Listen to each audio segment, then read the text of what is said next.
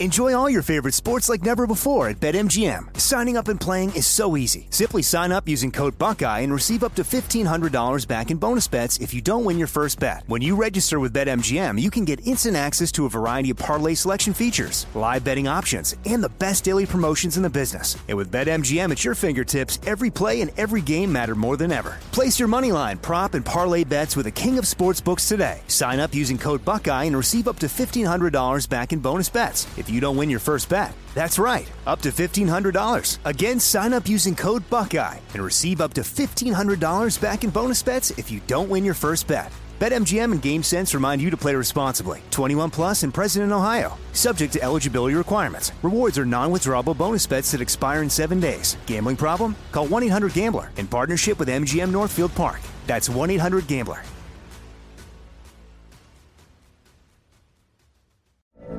From BBC Radio 4, Britain's biggest paranormal podcast is going on a road trip. I thought in that moment, oh my God, we've summoned something from this board. This is Uncanny USA. He says, somebody's in the house, and I screamed. Listen to Uncanny USA wherever you get your BBC podcasts, if you dare.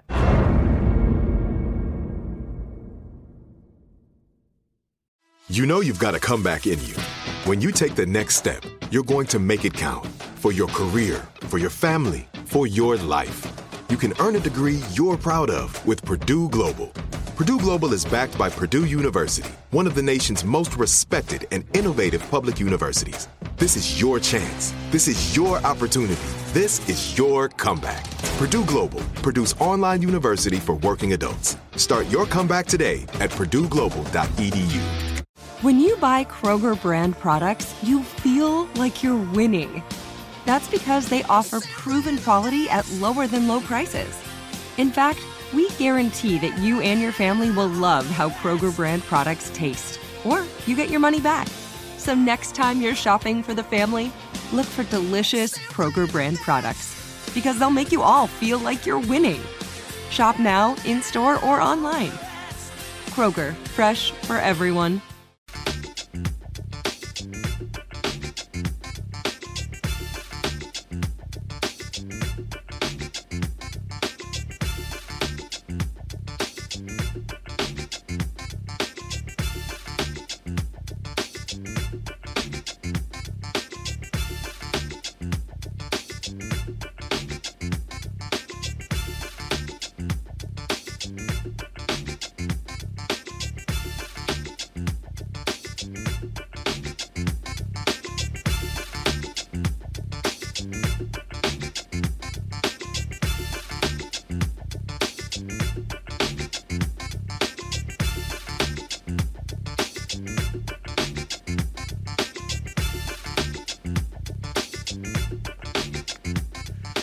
Today's Monday, February 15th, 2021. Coming up on Roland Martin Unfiltered, 43 gutless Republicans vote to acquit Donald Trump in his second impeachment trial, but this still was the most bipartisan impeachment ever.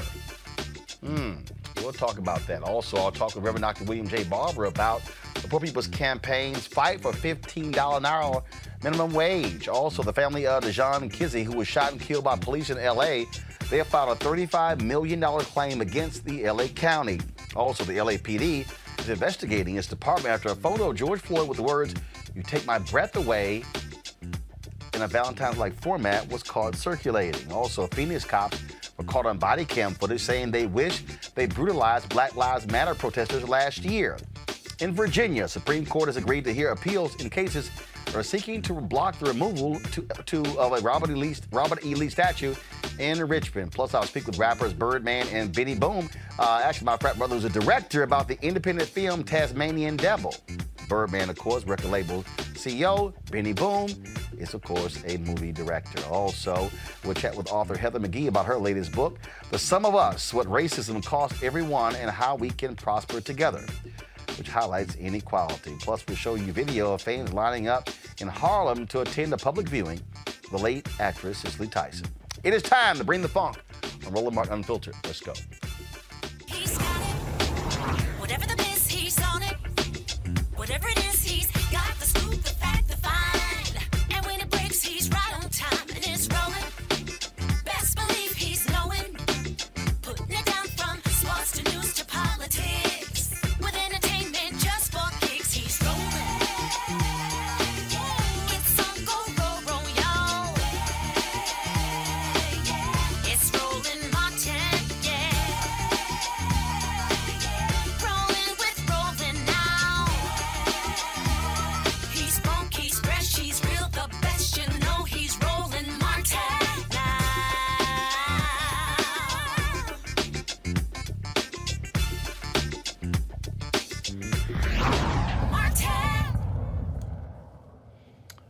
Overwhelming evidence laid out, video, tweets, direct quotes from rioters. House managers could not convince 43 gutless Republicans to vote to convict Donald Trump. Folks, it was, of course, it took place on Saturday, the vote that took place. Now, it was also marked by some drama when Democrats actually led the vote to actually call witnesses. And then after a whole bunch of back and forth, they were like, yeah, we're good. We're not going to call witnesses. Still makes no sense. But 7 Republicans did vote to convict Donald Trump. Richard Burr of North Carolina, Mitt Romney of Utah, Pat Toomey of Pennsylvania. They voted in addition to Susan Collins of Maine. You also had, of course, Lisa Murkowski of Alaska. Then, of course, you had the senator from Louisiana. Boy, they're not sitting too well with folks there. They want to move to actually censure him. It shows you, again, how utterly crazy it is, where they needed 67 votes to convict Donald Trump of insurrection, inciting the riot or the insurrection. Didn't get it. Now, after the acquittal, Chuck Schumer and Mitch McConnell spoke about what it meant for the country. But you know what? I'm not going to sit here and waste the damn video showing them, because they just went back and forth. And but the person who was really embarrassing was that fool McConnell. So he stood in front of the cameras, y'all. He stood in front of the cameras, and what is outlandish was, oh, how Donald Trump he did this and he did that, but he tried to hang it on process. What Mitch McConnell said to me that was so pathetic, if you will, was that he literally said that because Donald Trump was no longer president, that's why it was moot. Then he said that it wasn't constitutional. But y'all keep in mind, the Senate actually voted. And they approved it by saying it was constitutional. So even after the Senate voted to say the impeachment trial was constitutional, McConnell stands there, then says that it wasn't, but they've already said it was. Then, do I need to remind y'all what happened? The House voted to impeach Trump. McConnell said he would not call the Senate back into session to consider the impeachment. But now you want to stand in front of the cameras on the Senate floor and say, we can't do it since he's no longer president, when you were the one who could have changed that. But a little bit later, in an interview with Politico, Mitch McConnell said the only thing that he cared about was electability. So he made it clear, I don't give a damn about all that.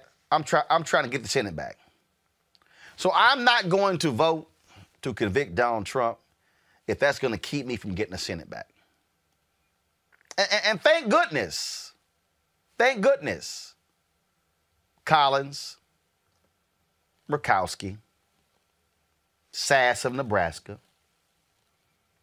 Toomey, thank goodness they voted the right way. Romney, thank goodness that they had enough sense to say, you know what,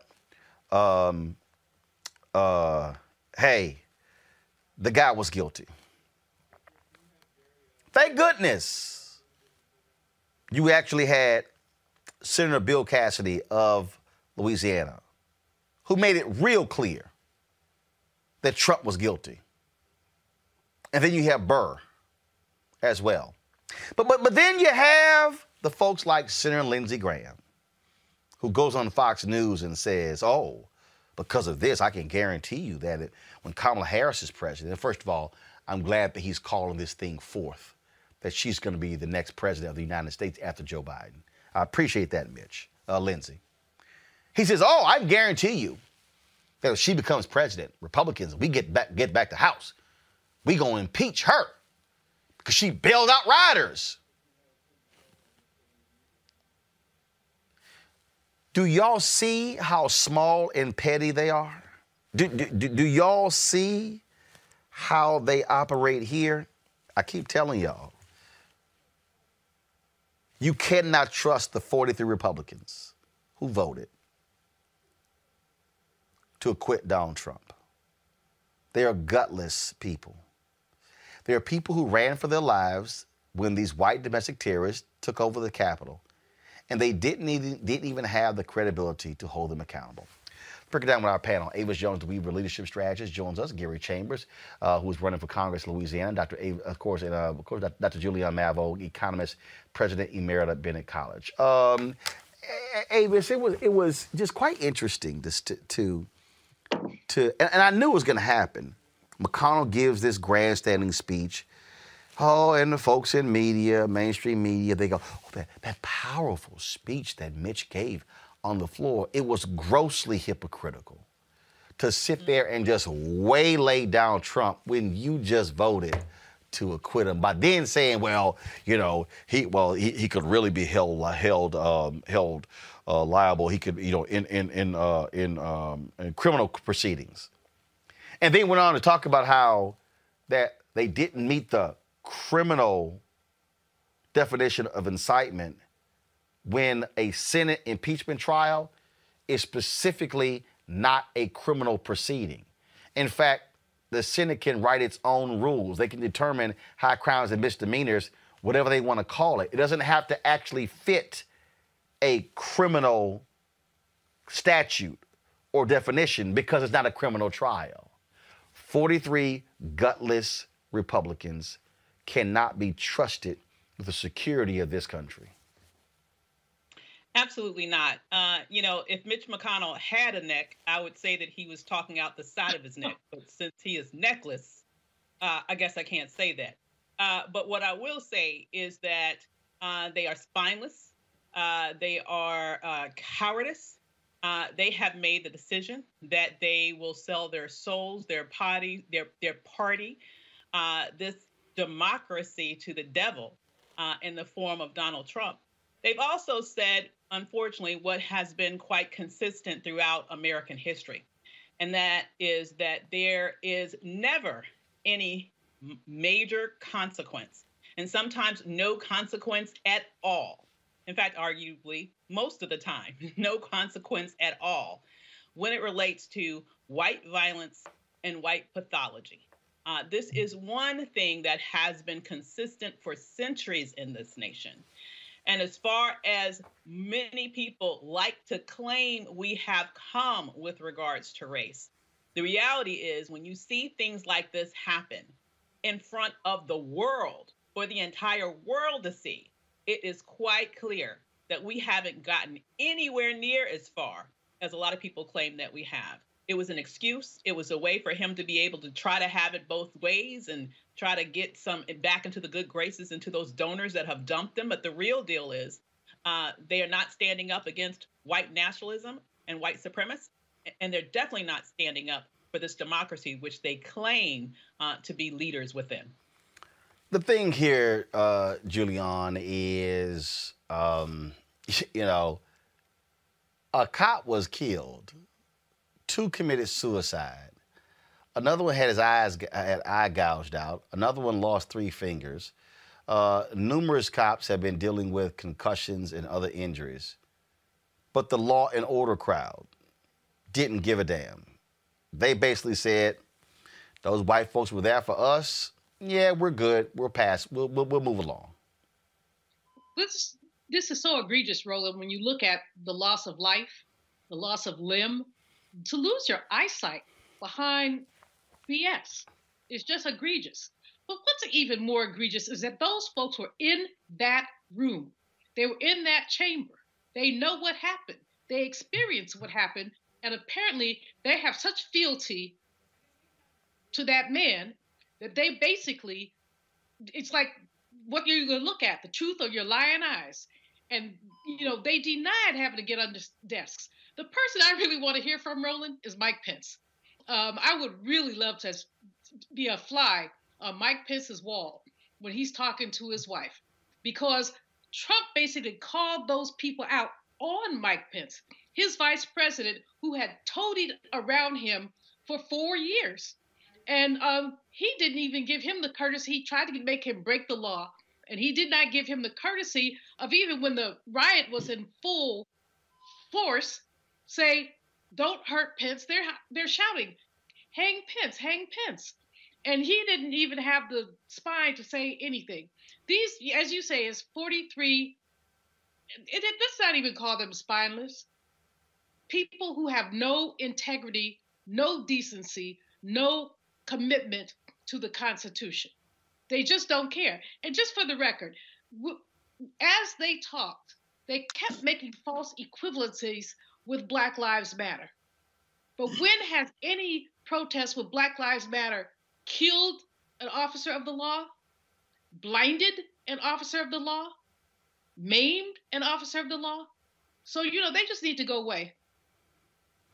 Gary, it is really comical, frankly, to listen to any Republican defend the madness of Donald Trump, to listen to them whine and complain, oh, we need to move along.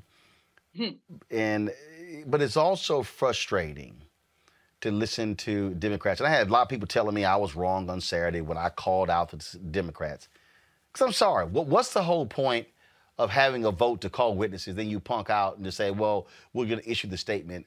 We'll just read it, put it into the public record. And then they say, well, this was going to drag along and it was never going to convince any Republicans. I could have told your ass before the first impeachment last year that you were not going to get votes. In fact, let me remind people, in the history of the United States, we've now had 4 impeachments. 3 presidents have been impeached by the House. 3. Donald Trump impeached twice. In the 4 impeachments in American history, there's never been a conviction. This impeachment Saturday drew the most votes of the opposing party. 7. You've never gotten close to 67. So even if you didn't call witnesses, to me, you still put them on the record. You still have them testify before the American people, and you still have them sit there and have that Republican Congresswoman sit there, and you force Kevin McCarthy to come and testify. You force Kelly Conway to talk about the phone call you made to Donald Trump to send in the National Guard. You force them to do that. That, folk, is why you do it. That's why you do it. Gary, go ahead. I'd have to agree with you 100%, Roland. When we look at this country, it's not just Republicans that are failing us, but mediocre Democrats, Democrats who don't have the courage to stand up and speak truth to power. I'm blown away that a senator from Louisiana voted for it, but glad that he did. But we need to remember that John Kennedy is up for re-election in 2 years, and we need to send him home with his homeboy Trump. Now, of course, Kennedy voted to acquit. He did. He voted to acquit Trump, and we need to remember that vote and send him home in 2 years when he decides to run for re-election. It is never a shock to me that white men give white men a pass when they break the law. We all know that if the third president to be impeached had been Barack Obama, he would have been convicted by a Republican Senate. The truth is, we have got to absolutely put people on the record. I have fought for issues like that on a local level and had pushback, right? Because people feel like, well, it's not going to matter. It matters to put it on the record so that it will remain in history forever. And there is no greater document than the documents that come from the halls of Congress. And bringing those people before the American people and allowing them to say out of their own mouth, not read it in a news report, not read it or hear about it on CNN or Roland Martin, but to find out from the people, from the horse's mouth, as they say, what took place with Donald Trump. Because apparently some people still don't believe it. And the way that you ensure that there's never a question about what happened is you put it on the record. The thing here that people have to really begin to understand is that what Republicans have said here, Avis, is that, man, whatever Trump wants, we fine. It don't matter. He can say and do whatever he wants to do. We're good with it. And I need people to stop saying that they are scared of Donald Trump's base. No, they're not. They are embracing the racism. They are embracing the bigotry. They are embracing everything that has to do with these folks. That's what they're doing. Absolutely. This allows them to do what they have been doing, quite frankly, for years, but just now in a much more open and honest way, right? They've been playing this Southern strategy, race card type of politics for decades. And so this is nothing new. What Trump has allowed them to do is to be very bold and overt about it. And this is why you have a situation where, you have people giving this crazy, wacko QAnon woman, Green, right, a standing ovation when she's having the meeting just in front of her Republican caucus and sitting there and more people really trying to release Dick Cheney's daughter from her position in leadership among the Republicans. It's like the whole Trump cancer has definitely provided a space for this party to finally be what apparently it's been wanting to be for decades. Think about, too, really quickly, that when they had their Republican National Convention, they had no platform. Let's remember, they had no platform. They have no policy planks. The only thing that they promised to do was to do whatever Donald Trump wanted them to do. And it seems as if they are staying true to that creed, even though he has lost the White House, lost the Senate, and has done nothing but lost the House, actually, under his first administration, when he was in office. He's done nothing but been a loser to them the entire time. But they continue to follow him down that path because, as you mentioned, he is singing the song out loud that for years they've been singing behind closed doors. The thing here moving forward, Julianne, is that I just keep trying to explain to these people. Dems were like, well, hey, let's move on because if we don't, they're going to drag this out. Do I need to remind people? Republicans spent 37 days impeaching Donald Trump. Impeaching Bill Clinton. 37 days. They spent 8 days confirming Amy Coney Barrett for the Supreme Court. This little thing here didn't even last 2 weeks. So all of this, they're gonna drag it out. Let me just help all y'all people who were criticizing me. They gonna do it anyway. Julianne, the Republican Party is going to obstruct the Biden agenda anyway. You didn't earn no goodwill with Republicans by ending it on Saturday. No, you didn't. They are going to obstruct anyway. Well, my sole disappointment, I think that the Democrats did a really great job, and I adore Jamie Raskin. I think he's brilliant. But my sole disappointment was that they didn't call witnesses. They could have called witnesses. Witnesses would have given texture to this whole thing. And so to sort of blink at the last minute, after having done such a great job of laying everything out, the tweets, the speeches, all of that, I mean, it's sort of like, where's your spine? But, these Republicans have, as you said, they're going to give Trump whatever he wants. They've already started obscuring and blocking the Biden agenda. Nancy Pelosi has said that she's going to send the Raise the Pay Act. It's called, Raise the Wage Act of 2021. And they've already talking about they don't want to pass it. Most of those who say that come from southern states many states, about 26, have a minimum wage that's higher than $7.25, which is a federal minimum wage. DC is 15. Seattle is 15. Washington State is 12 and change. So many states do have a higher minimum wage. But the southern states especially, and not only southern, there's some Midwestern too, they're still at $7.25.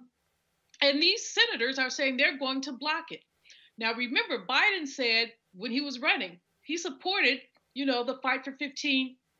He supported $15 an hour. So this gives these folks an opportunity to clown. But what, I know you have Reverend Barber coming on, and I know he's going to break it down. But as he puts it, the majority, almost half of all Americans, are living in poverty. Even when the minimum wage goes up, Roland, it goes up, if it passes, it goes from the $7.25 to $9.50 this year. And eventually it gets to $15.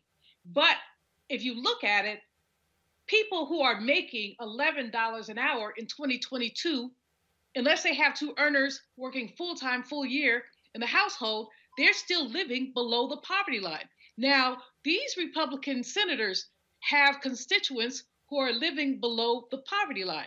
So what is wrong with them? And the answer is that man, 45, has unleashed basically a racial rage with these white folks who are poor. And they seem to think that somehow black folks have taken something from them, that the elites have taken something from them. Who's taken something from them is that president and the United States Senate. The point here, Gary, the Republican Party has no plans to cooperate with Democrats. None. We are about to see massive obstruction.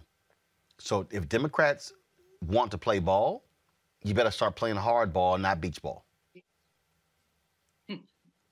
It is absolutely laughable to me that every time a new election passes, that we have people who believe that Republicans are going to start working together. The sister gave the facts as it is. The worst states in this country are ran by Republicans. Yet we continue to allow them to run around pretending that they have solutions to America's problems. Louisiana ranks 50 in the nation, Roland. We rank 45 in healthcare, 47 in education, 50 in opportunity, and we rank 50 in crime because we rank 50 in opportunity. And our state legislature is ran by Republicans, and we only have one black Democrat that represents us in Congress. So when you want to talk about failing policies, I'm telling you, as someone who lives in the worst state in America, that Republicans are failing the people that they represent. The question is, when do poor white folks wake up the way that Fred Hampton got the white folks in the Appalachian Mountains to see that they're screwing you too? They're not just screwing us. Don't think that when they decide to not give you a higher pay, that's just impacting black folks. That's impacting poor white folks too. And unless you recognize that these policies don't serve you, you'll continue to vote in a way that doesn't serve you. More importantly, though, when you look at that, you have to recognize that the reason the government takes care of so many people in social services is because Republicans refuse to do the things that help us build a just and equitable economy. Speaking of that, joining us right now is Reverend Dr. William J. Barber. Reverend Barber, to the point Gary just made, the point that Juliana's been talking about as well, or what I've been laying out by an agenda, you already see it right now. We talk about $15 an hour. Here we are trying to have a conversation. You've got all of these Republicans who are saying, oh, the COVID relief bill is too high. We must do means testing. Well, one of the reasons people are sitting here desperate for checks is because many people are broke and you're not paying at least $15 an hour. Yeah, amen. But here's the depth of it as well. We've not seen a minimum wage increase, for instance, in 9 or 10 years. In 1963, at the March on Washington, black and white people called for the minimum wage to be $2 an hour, which would be $15 today. You look at it through the prism of black people, it took us from 0 to 400 years. It took us 400 years to get to 725. We know right now, Roland, that before COVID, there were 62 million people making less than a living wage. We know right now that if we raise the living wage immediately to 15, it would lift 50 million people out of poverty and low wage and pump $300 and some odd billion, over $360 billion into the economy. We know that corporations and banks got everything they wanted in COVID and some things they didn't. Over $6 trillion. One time they got over $1.5 trillion overnight that didn't even go through the Congress. But we got a deeper problem. I do want to say to my brother, it's not poor white people. That's not what that is. Middle class and high middle class white people that are voting Republican. The truth of the matter is, from a study we did called Unleashing the Power of Poor and Low Wealth People, we found that poor white people, like many poor black people, don't vote. And the reason they don't vote is because, number one, they say they never hear their issues. And number two, transportation, they can't get off job. And number three, voter suppression. In this past election, 55% of poor and low wealth people, black and white, voted for Biden-Harris, 55%. 6 million more poor and low wealth people voted this time than in 2016. That's 34 million, but it still means 29 million black people, poor and low wealth people did not vote. The Southern strategy was designed to keep black and poor white people at each other's throat. But what we see today from the data is that it was people who make above $60,000 a year that kept Trump in office, that continues to vote for people like McConnell and Kennedy, and you mentioned. We actually have an opportunity now, because 70% of Americans want to see a raise in the minimum wage. You know, we have to agree, like Fred Hampton and others and Dr. King was doing. We have to actually go to that community and organize. But here's the lick on this. Right now, and some people are rolling, not gonna like what I got to say, Republicans aren't our problem right now when it comes to 15. Democrats have the House, they have the Senate. In the COVID bill, it has... And the White House. Huh? And the White House. You got all three. Let's leave Republicans alone. Now, we already know they're going to block it. The question is, are Democrats going to push? And Democrats in the Senate, we were just in West Virginia today challenging Joe Manchin. We had white folk from Fayette County, West Virginia, and black folk from Charleston, because Manchin came out and said he wasn't for 15 being in the bill. He's from West Virginia, where 50% of the workers in West Virginia make less than a living wage. 352,000 people. He's a Democrat. The two Democrats in Arizona are saying, well, we don't know if we're going to support it. The one in Montana, if all the Democrats have to do is stay together now. Now they're saying, well, the parliamentarian may rule against us. Well, first of all, that hasn't happened, so stop saying that and put the case together to make sure the parliamentarian doesn't rule against you. But even if they do, guess what Republicans have done when the parliamentarian ruled against them on tax cuts for the wealthy in reconciliation? They overturned the parliamentarian.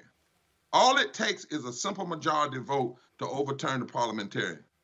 It might, in some cases, it may only, we're checking this fact now, it may only take the vice president to do it, one vote. So the question in this moment is whether the Democrats, and we've said this to Schumer, we've said this to Manchin, do not talk to us about racial equity if you will not stay with raising the minimum wage in this bill when it will affect 45% of black workers. 45% of black workers make less than a living wage. Don't talk to us about racial equity if you don't raise the minimum wage, which today is as big as the Civil Rights Act, as big as the Voting Rights Act, it's as big as the New Deal. And that's the thing we have to be talking about in this moment. The people who have suffered the most in COVID are poor and low wealth workers who went to work first, who got infected first, who got sick first, who died first. We've said it to the Black Caucus. It ought to be number one. We're not voting for nothing if you don't keep 15 in this bill. It's 400 years too late. 400 years too late. And right now, the issue is not what Republicans are going to do, because we know what they're going to do. The question is the Democratic caucus that ran in this past election declaring that they were going to do three things if they didn't do anything else. They were going to raise the minimum wage to 15, they were going to address systemic racism, and they were going to expand health care. Now you have the power. And the question is whether you're going to play hardball for justice or whether you're going to be more interested in compromising with Republicans who will never compromise with you, or are you going to be more interested in doing what's right by the people? That's the question before us right now. And that's where, frankly, the challenge comes in when it comes to how do you mobilize and organize folks. And that's what y'all are doing there when you lay out right there. Mobilize, organize, register, educate. Yeah, that's exactly right. That's why today I would have been in West Virginia, bro. You know, I told you I was going except for the ICE, but we're going back again. We had thousands of people on, black, white, brown, all together, putting pressure. I was told, well, you may not want to go down and put pressure on Manchin. Why? Why not? They said, well, he's not like McConnell. Well, prove it. You see that's the thing that sort of just drives me crazy. This notion that, well, just don't say nothing. You know, I had some black people literally ask me, you know, when I was posting Where's Nancy, because I sat there and I watched Speaker Pelosi. She on MSNBC 3, 4, 5, 6, 7 times a week. I see her going on CNN. I was like, well, she don't do no black media. So we sat here and we began to, you know, call the office. Not available, not available, not available, not available, not available. Not. So finally I was like, was she available in the next week, the next 2 weeks, the next month? She available in the next 2 months. So I sent an email last week, and the black girl, the sister who works in the office, you know, and she said, well, she not available. I said, well, give me a date she available. Mm-hmm. I'm still waiting. When I called Joe Madison, he said, man, I've been trying to get on for years. He said, I'll stand right here with you. So I put that on social media as well. And so he mentioned the next day, well, I guess her folk were listening because they immediately called Joe, and she had her on his show a couple days later. And he said, Roland, she would never came on my show. It wasn't for you starting this whole deal. And so it's the same thing. Why in the hell, why am I going to be afraid to say, Nancy, you ain't the speaker without black votes? You don't get to benefit from the black caucus having the largest caucus on the Democratic side, and you only talk to white media. She don't do no syndicated black radio shows. I can't tell you when the last time she did Steve Harvey, Ricky Smiley. I can go down the whole line. So my deal is, yeah, I'm going to sit and call you out and demand. Folk have got to be willing to say, just because there's a D at the end of your name don't mean I don't get to say anything. No. When you in power, we target who's in power. You talk about who's in power. And you have to, and the Black Caucus has to say that to folk. We have to say, for instance, right now, it bothers me when people say, we're going to address racial equities and we're going to deal with prison reform and police reform. Okay, yes, we have to do that. But that's not race equity. That's a part of race equity. That's a part of it. That's right. That's exactly right. Because people are dying. If you want to deal with death, not only are people dying because cops are killing them, putting their knees on them, lynching them on the street by knee, people are dying from the lack of health care, dying from the lack of income. So let's deal with the issues, but don't put us in a look, we're going to just do this and we're going to walk away from this. I said to members of the Black Caucus and that 61% of Black people, Roland, are poor and low wealth today. That's 26 million Black people. That's 60. That has to be a number one issue. And so when it comes to this COVID bill, no African American should say to Senator Schumer or any of them, well, okay, we'll take COVID if it doesn't have $15 a minimum wage, and we'll wait till we can do it a standalone. If you go to a standalone bill, it's going to take a 2/3. You're not going to get that because then you need all of those Republicans. You know, it's just we can't be fooled on this stuff. We got an opportunity to do it now. It needs to be done now. And guess what? It's beneficial. The Economic Policy Institute says if we do it, it will actually speed up how quick people are able to come out of poverty and out of this COVID recession. Somebody said it will cost 1 million jobs. You know what the truth is, Roland? It may cost $1 million over 10 years, but if you had Juliana on, she could tell you, but the measurement they don't talk about is how many jobs it will create. How many jobs it will create, how many families it will lift, how much money it will pump into the economy. But we have to stop capitulating and saying, well, you know, don't criticize certain people. Yes, we're going to criticize you. And yes, we're going to challenge you, whether you're Black or you're white. And white and Black people and brown people are going to do it because these are matters of life and death. And I don't know how in the world somebody can justify what, you know, billionaires have made almost $1 trillion since May of last year in the midst of COVID. And yet here we are hedging over whether we can give poor and low wealth $15, and it's not even going to kick in immediately. In the Poor People's Campaign, Roland, we want it now. But the bill they put in says a little bit now, a little bit now, a little bit, and it'll actually end up being there 5 years later. Come on.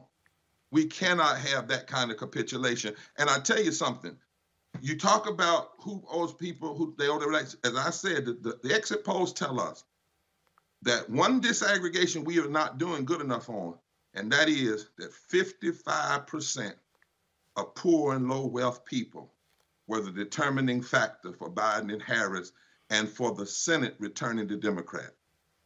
55% of poor and low wealth voted.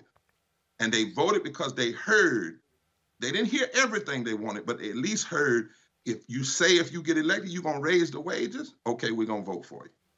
And if they go backwards on this, it will undermine the ability to call people out to vote in mass in the years to come. Because what it boils down to is you are supposed to do what you say you were going to do. Trump does it. Trump did it. Lindsey Graham does it. McConnell does it. One thing we can say about Republicans, the great compliment you can give them is they do what they say they're going to do. Now, it might be bad. It might hurt a lot of people, but they do what they say they're going to do. You know, and that's always been the case. Roland, let me mention one other thing. I heard you talk. Go ahead. Go ahead. No, go ahead. On the impeachment thing, you know, people are like, well, they got to pass.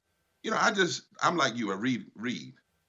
Well, you know, after the Civil War, the national insurrectionists, the people who committed treason against this country, the people who got hundreds of thousands of people killed on American soil, they got to pass.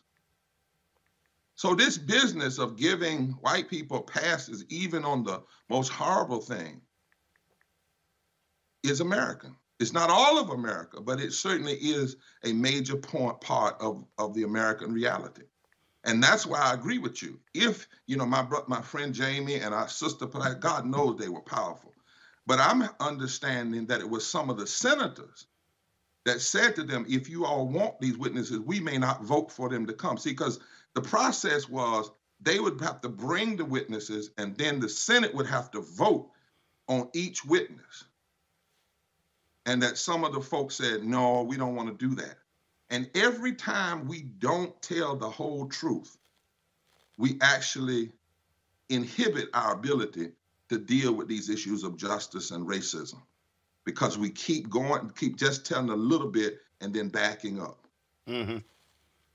And that's always been the case. That's the sad reality. We always give folk a little, you know, you think about it, but like I said, after the Civil War, the former planters, all they had to do was go somewhere to a justice of the peace, put their hand on the Bible, and swear that they wouldn't do what they did anymore. And they got all their land back and everything. They got to pass. And that's why we're still dealing with racism. The point that I consistently make is this here. People keep talking about the next 4 years. The reality is there's no such thing as the next 4 years, because Democrats only have a 4-vote majority in the House. That's right. They are tied in the Senate. This thing could all change in 2022. You get everything you can get right now. You use every lever of power to get what you want right now. Otherwise, if you sit here and wait, and everybody got to remember, there were a lot of Democrats who said, let's not accept this criminal justice reform bill under Obama. We can get a better one when Hillary's president. That's what they said. Yep. That's exactly right. They say that, and to keep getting a better one rather than getting the best while you have the vote. In politics, you only have today. You only have the votes you have today. People vote for you to go to work. They don't vote for you to say, well, let me see if I can get enough people to go along. The bipartisanism is in the people who voted. If you want bipartisanism, you want a mandate, it's the 8 million people that voted for Biden-Harris and voted to change the Senate. That's your mandate. It's bipartisanism is the black, white, brown, Republican, Democrats, independents who voted for the ticket. You won. Now that you've won, if we've seen 4 years of what mean, maniacal folk will do with power, we ought to at least be able to see 2 years of what good folk will do with power. But if you make the issue more about patting people on the back and being friends and whatnot than doing right by the people, I'm telling you, Doc, I don't even want to see I want to see it, of course, I want to be alive, but I can't imagine what's going to happen in 2022 if Democrats fail on this COVID relief in full. Yep. Because a lot of people, Doc, it was hard enough, Roland, for us, you and I and others to convince people this time. Yeah. Well, people this time.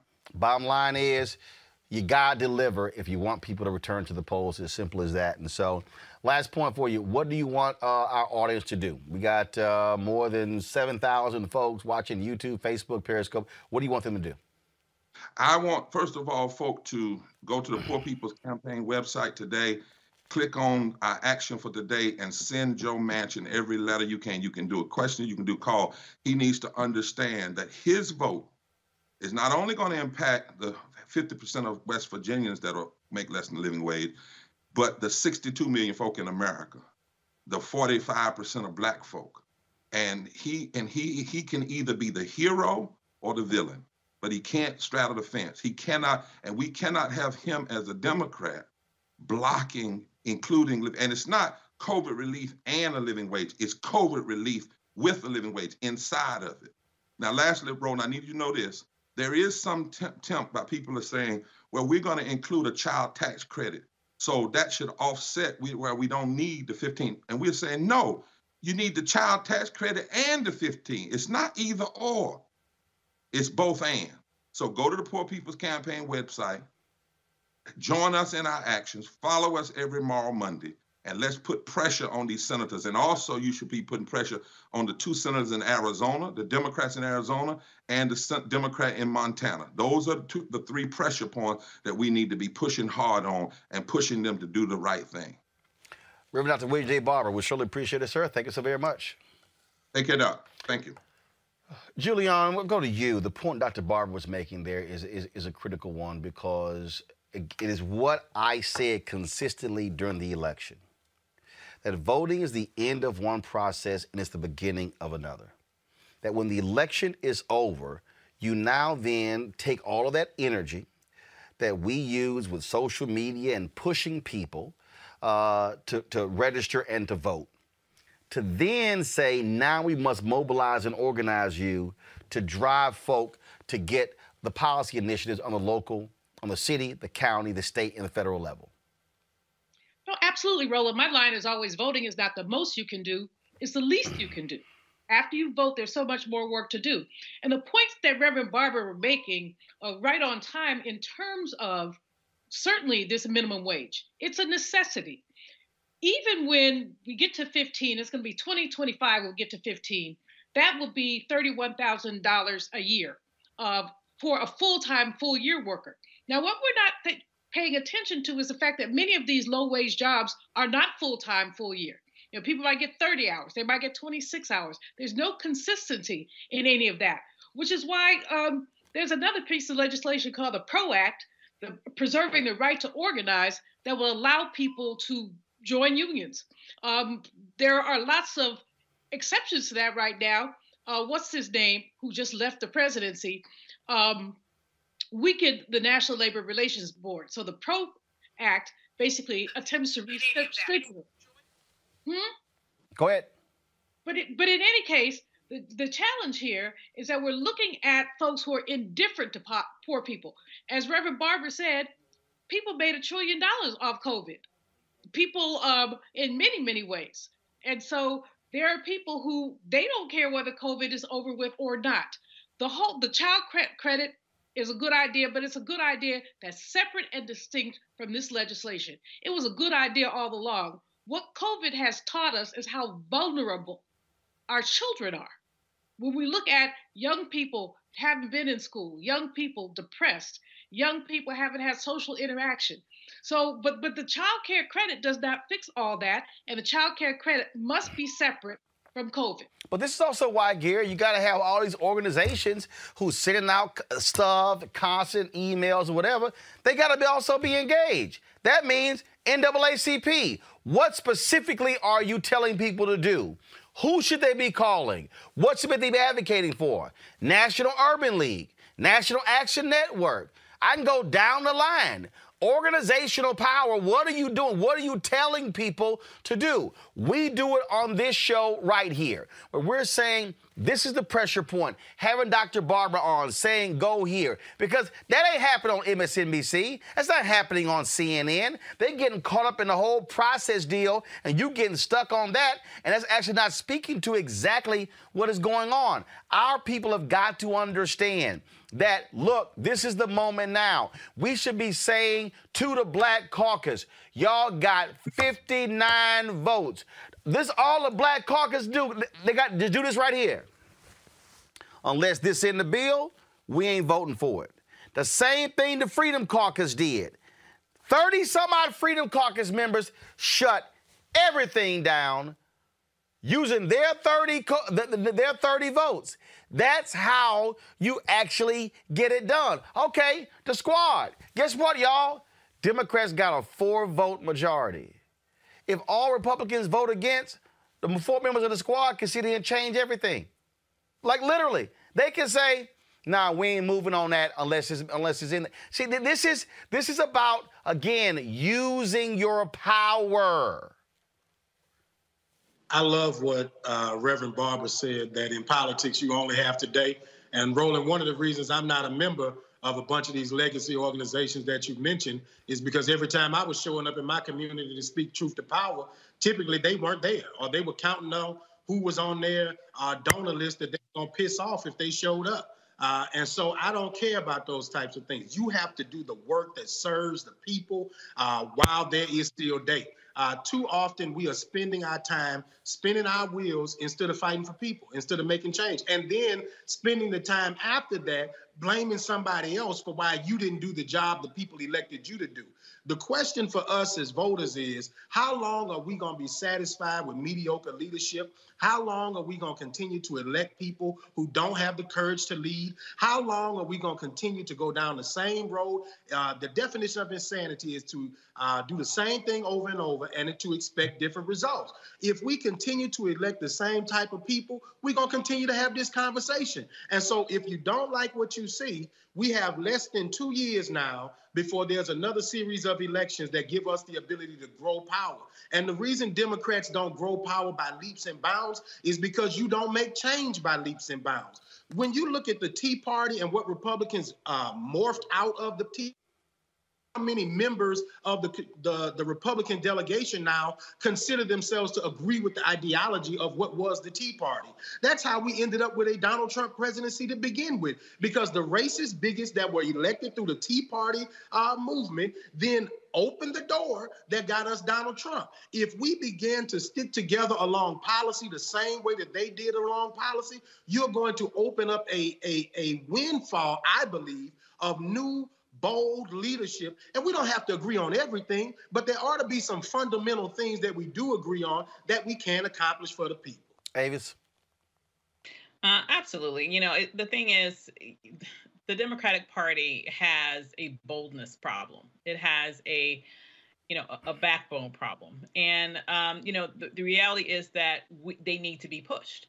And so similar to what Dr. Malveaux was saying, I think that we need to know that really voting is just the starting gun. It's not the finish line of the race. And there are some key organizations that are doing some work out there to help to mobilize people. Black Women's Roundtable, for example, does a great job with that, mobilizing people at the state level as well as nationally. But the bottom line is we need to make sure that our voices are heard, not just on election day, but pushing the agenda. And I love the idea of seeing the Congressional Black Caucus actually using their voting block in ways that put pressure on the Democratic Party to do more work in those areas that we know we need to see movement on. What's the use of having power if you don't exert it?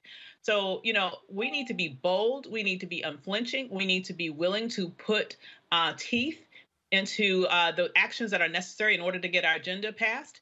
Because the reality is, if we don't, it will not happen. It will not happen on its own. We have to pull this country kicking and screaming in the direction that it needs to go. We've always done it throughout the centuries, and we have to keep doing it now. Again, what I keep telling folks is you got to be able to stay engaged even after the election. Folks, let's go to a business story. The largest black-owned franchise operator of McDonald's is suing for discrimination. Tomorrow, Herb Washington is going to bring a civil rights action to hold McDonald's accountable for racial discrimination and retaliation he says he experienced as a black franchisee. Washington ran 27 McDonald's restaurants in New York, Pennsylvania, and Ohio during his 40 years with the company. But he says McDonald's was trying to drive black franchisees from its system and pressured him to sell several of his stores to white franchisees. Washington will bring his case against McDonald's tomorrow in a two-way video-based news conference. Reverend Jesse Jackson Sr., as well as Congresswoman Joyce Beatty, who chairs the Congressional Black Caucus, will be among the speakers who will be present during the video-based conference, which will take place at 1:30 p.m. Eastern, and we'll be live streaming that right here on Roland Martin Unfiltered. The family of Dazan Kizzy, the 29-year-old black man killed by two L.A. sheriff's deputies last August, has filed a claim with L.A. County. He was initially stopped for biking on the wrong side of the street before officers ultimately unloaded 15 bullets into him. Now the family is seeking $35 million. According to the claim, which alleges L.A. County failed to properly train the deputies that killed Kizzy. Speaking of L.A., the L.A. Police Department has launched an internal investigation after an officer reported that a photo of George Floyd with the words, "You take my breath away," in a Valentine-like format was circulated among officers. Police Chief Michael Moore said Saturday that investigators would try to determine how the image may have come into the workplace and who may have been involved. Moore says the officer who made the complaint will be interviewed. Moore said if the probe confirms LAPD officers were circulating the image, people will find my wrath. We'll see.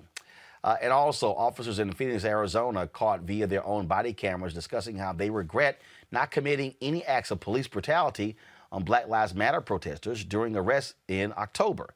According to the Washington Post, 3 Arizona officers arrested 18 members of Black Lives Matter and stated that they were disappointed that they hadn't trampled the group and doused them in pepper spray. Arizona Police Chief Jerry Williams responded to the matter and called the officers' behavior disrespectful, adding their behavior threatened the police department's relationship with the community. It swore to protect and serve. She plans to take swift action in order to discipline the officers as she sees fit. At this time, the chief has not revealed what that discipline may look like. According to the Post, just hours after the body camera footage was released, the Maricopa County Attorney's Office announced that it would dismiss charges against 15 protesters who were arrested on October 17th. The protesters were facing a number of charges, including rioting, aggravated assault with a deadly weapon, and resisting arrest. Chief Williams says the department will undergo reform in order to prevent another incident like this one from taking place. So, what do you make of all of that, Gary? You got the lawsuit in L.A. County. You got the cops sitting here spreading around the image of George Floyd and take my breath away. And then here in Arizona, but I think, don't they keep saying these are just a few bad apples? It's amazing how you just keep having bad apple after bad apple just roll on out. You know, the part of the quote that we never finish is a few bad apples spoil the bunch, right? That the whole bunch is probably bad because we never deal with the bad apples that are in there. And passively going along with racism and bigotry is the same as being an overt racist or a bigot. What did Dr. King say? He said, it is not the loud ones that he was concerned about, but the silence of his friends, right? The people who say that they support justice and equity and progress, who sit there and receive a text message like that and don't say this is unacceptable. It's the people who know that discrimination is happening when you're trying to force somebody to sell their business and sit in a room and not say something. It's all of the people along the way that sit and do nothing that allow us to get to these inflection points that we end up discussing because we won't deal with something when it is a small problem or when it is something that could be checked in a way that just lets people know, you know what, this is unacceptable. I don't think it's funny. I don't think it's acceptable. And I'm not going to associate myself with you if that's how you believe. We don't believe in personal accountability, and therefore we don't have government accountability or workforce accountability or any of these things, because at the end of the day, it's people that run these organizations. And if people allow these things to passively exist, then they will continue to exist and perpetuate racism. The core of all of what you just talked about, Roland, is racism is alive and well in America. Avis. Absolutely. The reality is, what other proof do we have to see? I mean, it's sad to say that this is not new. This is the type of racist behavior that we've seen out of these institutions forever. What was the number of police officers, for example, that off-duty police officers that they believe participated in that insurrection? How many times have we mentioned on this show about the fact that police organizations have been infiltrated by white supremacists? That's kind of clear. How many studies were done? I remember a couple of years ago about the Facebook activity of police officers across the country who were putting racist posts on their timelines, after which nothing substantially happened to most of these people who were engaged in these acts. The reality is that until these institutions start to take racism seriously and start eliminating these people, start firing these people, they are in essence condoning that behavior. And since they refuse to do it, the only logical assumption is they refuse to do anything about it because that's who they truly are. Julianne. The interesting thing about the Phoenix case, Roland, is that the police chief is a woman, Jerry Williams. And these guys they want to go back to the good old days when they could F somebody up and there were no consequences. And they were going on and on about that. Their boss is a woman. In the good old days, you would not have had a woman police chief. So I'm wondering what she's thinking as she listens to this from her own employees. I'm wondering what she's thinking.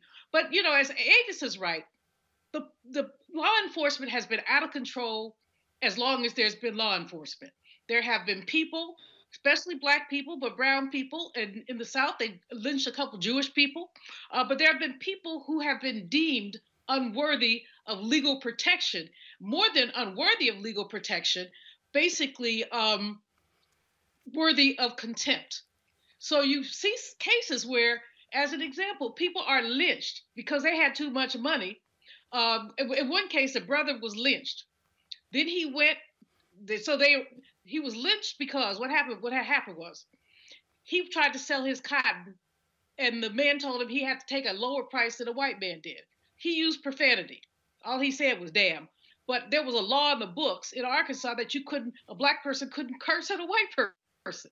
So as soon as he left the store, they arrested him for cursing. Now the brother had it going on. He just went in his pocket and handed them the $15. That was bail. It was $15. A lot of money in 1919. He was at the sheriff's office. When he left the sheriff's office, they strung him up. And this is not an unusual story. This is a story of Black folks in America. And you're right, Gary, they always want to say, well, one bad apple. But one bad apple spoils the bushel. And we know that there are bad apples. Some of them are above ground, but many of them are underground. The FBI did a study a couple of years ago that showed the connection between these white supremacists and law enforcement. They released the study, but of course this was during that man's administration. Nobody did anything. But that data that's in that particular report is very useful to talk about these connections. And we know back in the day, post-Reconstruction, Klan members were the sheriffs. Bottom line here is this here. We have a fundamental problem in this country when it comes to police. As long as you have people who are living in gross denial, you're not going to see the changes. And anybody out there who continues to suggest that, defund the police is bad, you do know where you have examples where shifting the resources has made a huge deal. And also, by the way, all the people out here who keep saying that, oh my goodness, because of how cops are being treated is leading to massive retirements like in New York. Good. That means that new jobs are being made available. Oh, with your bad self. Works for me. Got to go to a break. When we come back, we'll talk Confederate statues in Virginia, the Supreme Court, that and more right here in Roland Martin Unfiltered. I grew up wanting a lot of activities in my neighborhood that was in close proximity.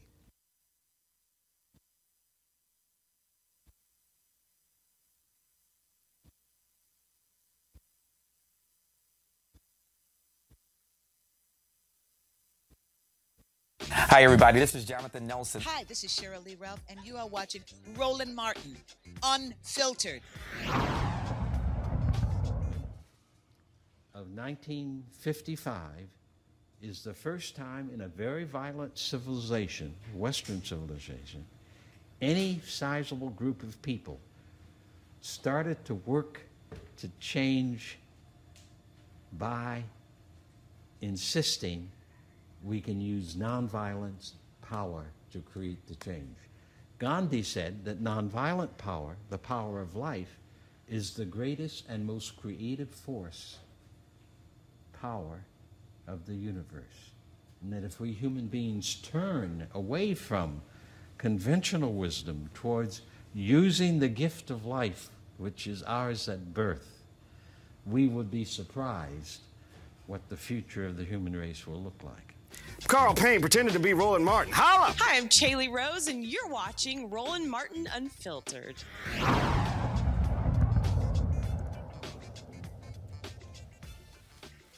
All right, folks, the removal of the last standing Confederate statue on Monument Avenue in Richmond will have to wait since the Supreme Court of Virginia has agreed to hear appeals from two groups who want the sculpture of Robert E. Lee to stay. After protesters demanded it be taken down last summer, a circuit court ruled that Governor Ralph Northam could get rid of the mammoth Confederate general statue, but he'd have to wait to allow for an appeal to the higher court. A date has not been set for the hearings, though the governor and the attorney general appear to be committed to removing the symbol of Virginia's racist past. It's always amazing to me, Gary, to look at these people who fight to keep these monuments. But these are the same people. They'll fight like hell when it comes to reforming police. They'll fight like hell when it comes to deal with $15 in minimum wage. The reality is this is a desperate attempt to continue to have these symbols of white supremacy in this country. And in fact, I mean, yesterday I was driving back from a respite in the hills of Virginia, and I'm coming in and they had this, the offices of Stonewall Jackson. I'm like, why in the hell would I want to go see the offices of a traitor to the country who's a Confederate general? But again, you're Virginia, you're driving on Jefferson Davis Highway. All of these monuments to these folks who committed treason. You know, it's like the people who just stormed the Capitol, right? People who believe that, you know, racism and bigotry is acceptable, and anybody who's pushing against that is un-American. The truth is, what we know about Robert E. Lee is that he was a brutal man. That he was somebody who should never have been honored. And most of the monuments to honor Robert E. Lee actually appeared during the Civil Rights Movement as a way to intimidate Black people and say that we're going to honor our slave-bearing ancestors. And it's just crazy to me. You know, and what's worse is when you live in a community like I do in Baton Rouge, we had a school named after Robert E. Lee for 50 years, and we still to this day don't have a single school named after a Black person. And if we start talking about naming stuff after Black folks, the same racist white folks start saying, well, why do we have to name it against for somebody Black?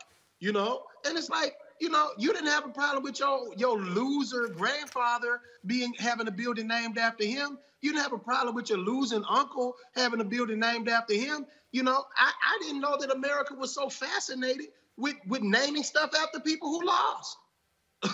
You know, like they were literally losers. And hundreds of thousands of people died as a result of this. And we sit here and act like these people were somehow honorable. They were disgusting human beings. And we should erase their names from anything of honor in this country.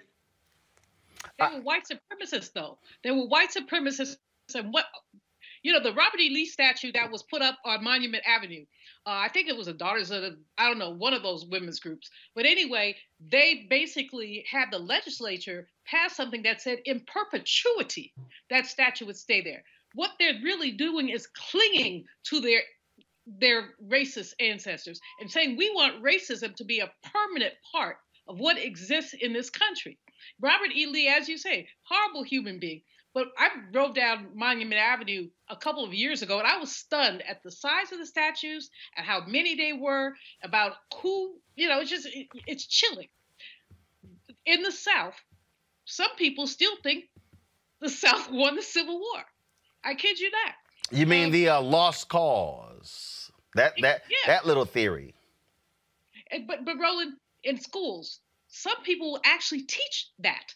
And I mean, I had to fly down to Atlanta one time because my godchild got a little trouble with the teacher who basically said the South won the war. And I said, well, you know what? Let me go see this woman and see what's up. And she was able to retract herself. She was a 26-year-old who didn't know anything. But that's not the point. The point is this mythology is repeated and repeated and repeated. And that's how you end up with Confederate flags at our Capitol. Our country has never said, look, the Confederates lost. They are, as Gary said, they're losers, and they were brutal. And they were able to get away with all kind of crimes after Reconstruction. So why are we honoring them? Lots of these things, Roland, they weren't relics of the Civil War. They went up post-Reconstruction, like in the 1890s. And the Southern flags that have that Confederate symbol on them, they changed those flags in the 1950s and 60s as the civil rights movement gained momentum. Avis, it is just quite interesting to watch these people at work with their defense, and again, what they're so afraid of. They're so afraid as we become a more diverse nation that we'll just start making our own determination as to what goes on and say, you know what, your white symbols, they got to go. Yeah, and they should. I spent some time in Germany a couple of years back, and one of the things that I found particularly interesting about that nation was the degree to which they are fervently against any level of celebration of Nazism. You would not have a statue to Hitler, for example, in Germany. You can't even fly a swastika in Germany. They have very strict laws against celebrating any of the atrocities that occurred in that nation around the Holocaust. Yet here in this country, we continue to have this romanticized notion of these people who were brutal, who were murderers, who were traitors against this nation. I mean, there's no other way to interpret what that was. It would be analogous to having Hitler celebrated in Germany. This is what we do when we have a huge monument to a Robert E. Lee, someone who was the head of a revolting force against this nation. He was a traitor and as well as a loser. And so it's really quite interesting. It's really quite interesting that on the heels of having this failed coup attempt, where the Confederate flag for the first time in history was able to make its way into the Capitol Rotunda, here on the heels of that, we have people fighting to maintain this place of honor for this dishonorable man when it comes to the history of this nation. If the Confederacy would have won the war, then okay, have the darn statues, but you lost, but you didn't. So he needs to come down.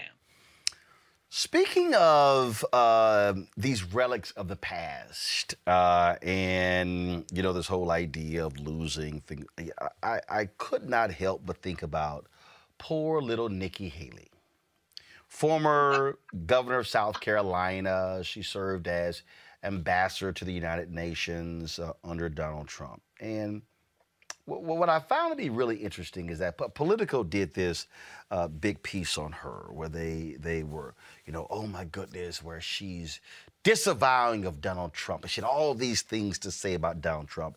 I'm going to read some of those things to you, but I need to remind you what poor little Nikki, what darling Nikki was saying just 1 month ago, really about 3 weeks ago, regarding the January 6th uprising. Watch this. The actions of the president post January 6th were post election day were not great. What happened on January 6th was not great. Does he deserve to be impeached? Absolutely not. It's so a you'd vote against impeachment. Yeah, you'd vote against impeachment. Absolutely. So that's where you would part ways. They're trying to just kick him out the door. You would part ways with, for instance, Mitt Romney, who will be voting, it sounds like, for impeachment, to convict. At least it sounds that way. I don't even think there's a basis for impeachment. I mean, the idea that they're even bringing this up, they didn't even have a hearing in the House. Now they're going to turn around and bring about impeachment, yet they say they're for unity. I mean, they beat him up before he got into office. They're beating him up after he leaves office. I mean, at some point, I mean, give the man a break. I mean, move on. If you truly are about moving on, move on. The idea that they're going to do impeachment, that's not going to bring our country together. That's only dividing our country. When will you make a decision? The actions of the president post January. Darling Nikki, I just want to play that one more time because I want everybody listening, I want you to hear exactly what she says, and then I want you to then read what I'm then going to read. The same Nikki Haley. One more time, darling Nikki, talking to Laura Ingraham. The actions of the president post January 6th were post election day were not great. What happened on January 6th was not great. Does he deserve to be impeached? Absolutely not. It's so you'd vote against impeachment. Yeah, you'd vote against absolutely. Impeachment. So that's where you would part ways. To just kick him out the door. You would part ways with, for instance, Mitt Romney, who will be voting, it sounds like, for impeachment, to convict. At least it sounds that way. I don't even think there's a basis for impeachment. I mean, the idea that they're even bringing this up, they didn't even have a hearing in the House. Now they're going to turn around and bring about impeachment, yet they say they're for unity. I mean, they beat him up before he got into office. They're beating him up after he leaves office. I mean, at some point, I mean, give the man a break. I mean, move on. If you truly are about moving on, move on. The idea that they're going to do impeachment, that's not going to bring our country together. That's only dividing our country. When will you make a decision? The actions of the president post January 6th were that was Nikki Haley. Yeah, the folks at Politico, y'all, did this big story. Big story. And this was the. Let me show you what the cover was. Okay, Nikki Haley's time for choosing. The 2024 hopeful can't decide who she wants to be: the leader of a post-Trump GOP or a friend to the president who tried to sabotage democracy. So all of a sudden, she's been quoted, Avis, as, oh, Donald Trump was wrong and what he did wrong and we've got to move on and like all these different things that she had to say about Trump. And I found all of that to be quite interesting. I just thought it was just kind of interesting that she decided to rip Trump. She said, quote, "Never did I think he would spiral out like this, Avis." Never did she think that he would spiral out of control. That what he did was wrong, and she talked about how she reached out to him and as a friend and all of these different things. And so now all of a sudden Nikki Haley, darling Nikki, is on her redemption tour. Now she wants to say he should not run again in 2024. All of those things. Nah, boo. We will not forget when you defended every single one of his actions. Sorry, Nikki, that one's not going to fly. No, not at all, Nimrata. Oh, excuse me, Nikki. No, it is not going to fly. But she is a chameleon, right? she changes her name to become more palatable for white folk, and here she is trying to put herself in a position where she can potentially be seen as a contender to run for president in 2024. Let's not recognize the obvious here. She's trying to run for president, and now she wants to set herself up now as someone who is respectable. Forget all the stuff that she did prior to this. Forget all the things that she looked over and looked past before this. Forget all that she didn't do when she was actually in his cabinet. This is someone who is trying to be very opportunistic at this time. I guess she figures she's used Donald Trump as the best she can, while he was in office. And perhaps she's rolling the dice that by the time we're at a position for primary season for the Republicans, that by that time, perhaps she thinks that he would have done something to sort of undercut his ability to be the kingmaker that ostensibly he is right now. Because with that, she's basically said, I want to be the serious person that's thought of as being, once again, the traditional Republican. I am going to take up that mantle, and trust and believe you're going to see her running for president 4 years from now. And see, Gary, I'm not going to be one of those folks who will be like these folks in mainstream media who somehow forget. I'm not going to be one to play this little game of Nikki Haley, acting as if she exhibited all of this courage to get Republicans to bring down the state flag when she should have been opposed to the Confederate flag from the beginning. But no, she didn't have any guts because all she cared about was winning. It took 9 black people to be gunned down in a church for it to come down. So I'm sorry, Nikki. Darling Nikki, you don't get any credit from me for that. But I don't want to hear nothing she says about Donald Trump right now. Because do we need to remind Nikki Haley what she said about Donald Trump when she was running? I mean, when she was actually, when other people were running. I guess she thinks we forgot those comments. Just like Lindsey Graham thinks we forgot what he had to say. Like Ted Cruz thinks we forgot what he had to say. No, the redemption tour is not going to work for me, Gary. Not going to work. It's all right. Darling Nikki, we got a problem. We got a problem. And frankly, I can imagine if I was sitting here chewing tobacco, at this point, I would just spit out the moment Nikki Haley's name come up.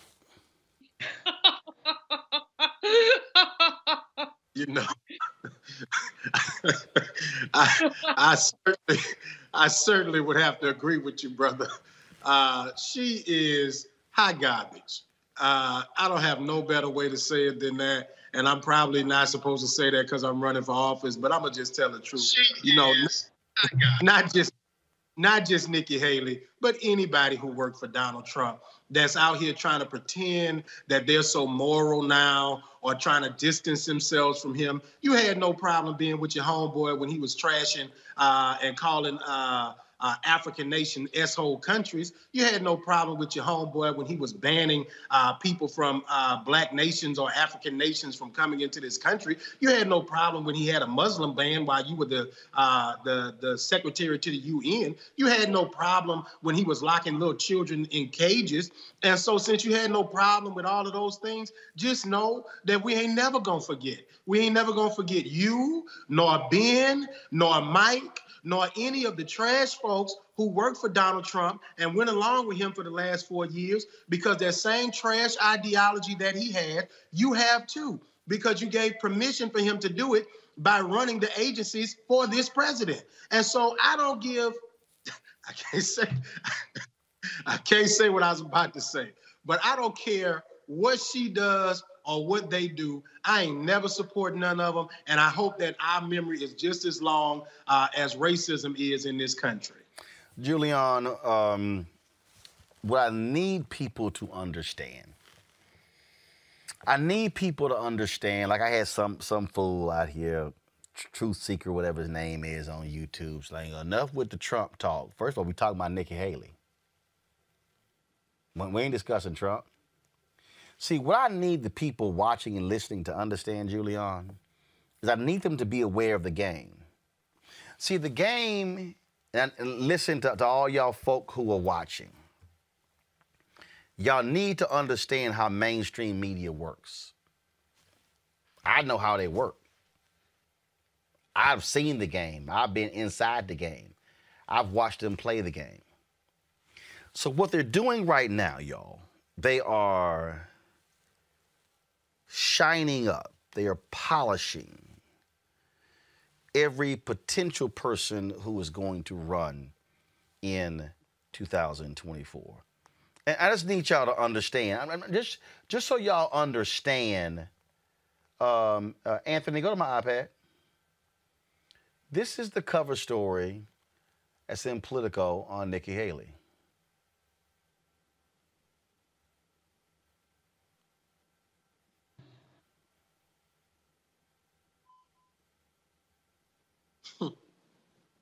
Wow, this is a long piece. Not done.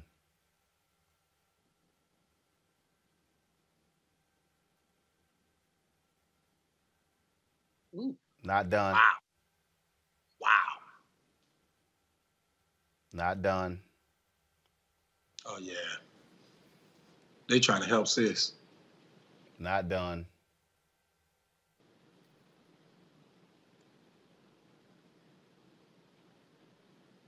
Not done.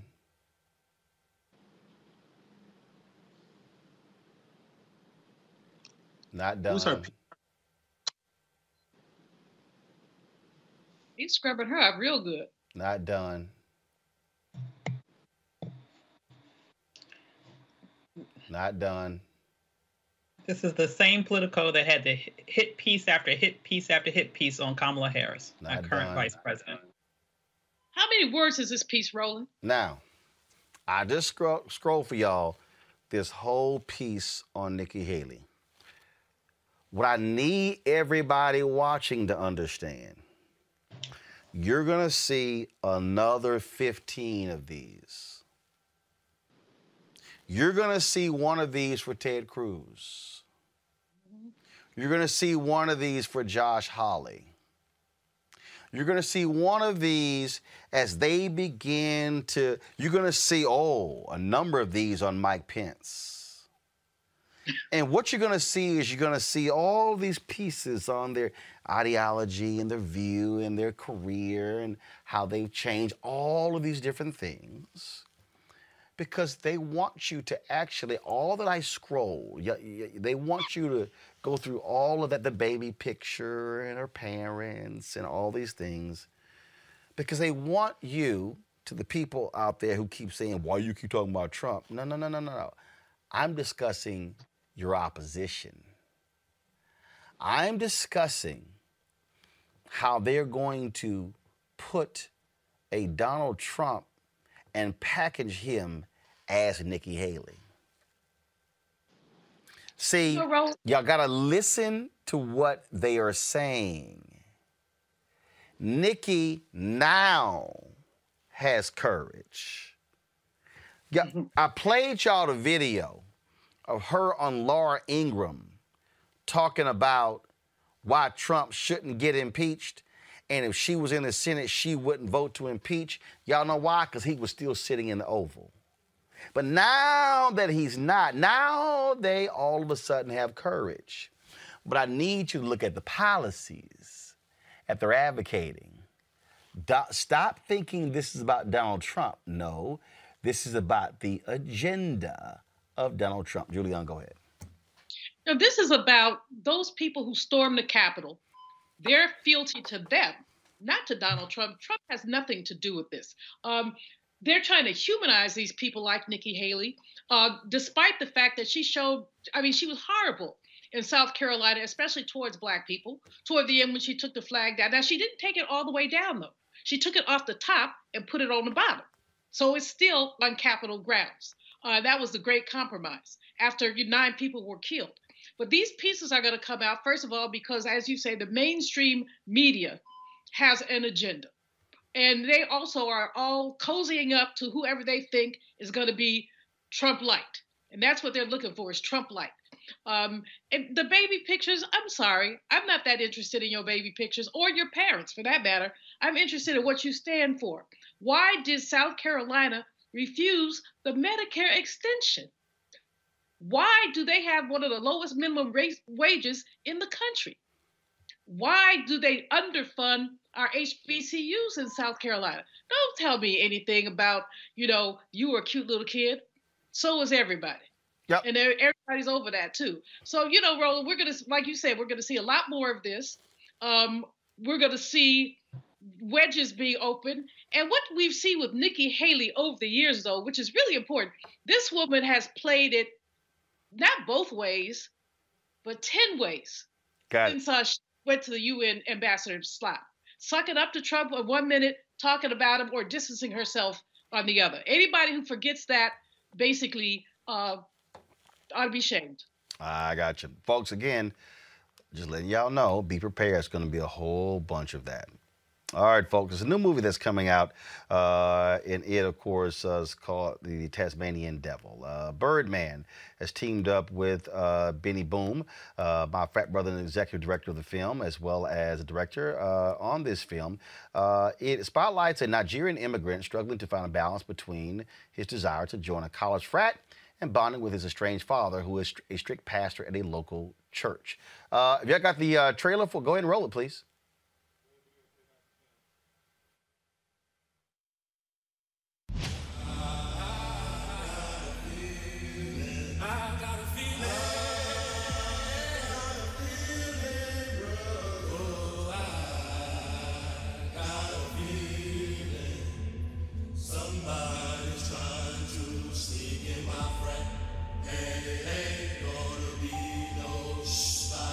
Be very careful of what you allow in your spirit, Dio, especially in America. Look at our planet, I have my hand in, look at I got it, lagging up. Dio got accepted into university. He wants to come and live with you. From Nigeria, right? What's your GPA? He's got a 4.0. What? You serious? Dale, right? Nice to meet you. Pastor son? It is your mission to serve God. This, they just want to strut and get riding through Atlanta. When I got a banish, I just take the 85 to Africa. Why are you listening to this vulgar music? Are you a garage boy? Early in the morning, I will rise and praise the Lord. In the morning, open your mouth. Early in the morning. You weak, bro. Seem cool to me, bro. Nah, bro, he's not. You trying to get down, bro? I'm not sure. You not sure? You are filled with a rebellious spirit. Are you for real? Some crazy-ass devils just been released. But you need to be more careful. You can't be playing rough with the Americans. We basically paying these to whip our... For real, I'm starting to forget the point in this. I am still your father. I'll beat your back to Africa. Oh, really? Hey, y'all both can get out of my house with that shit.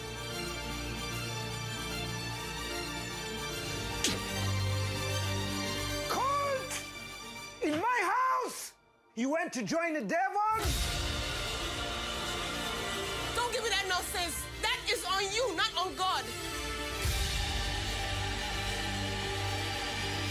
I reject every devilish covenant over your life! I'm calling to tell you I'm sure.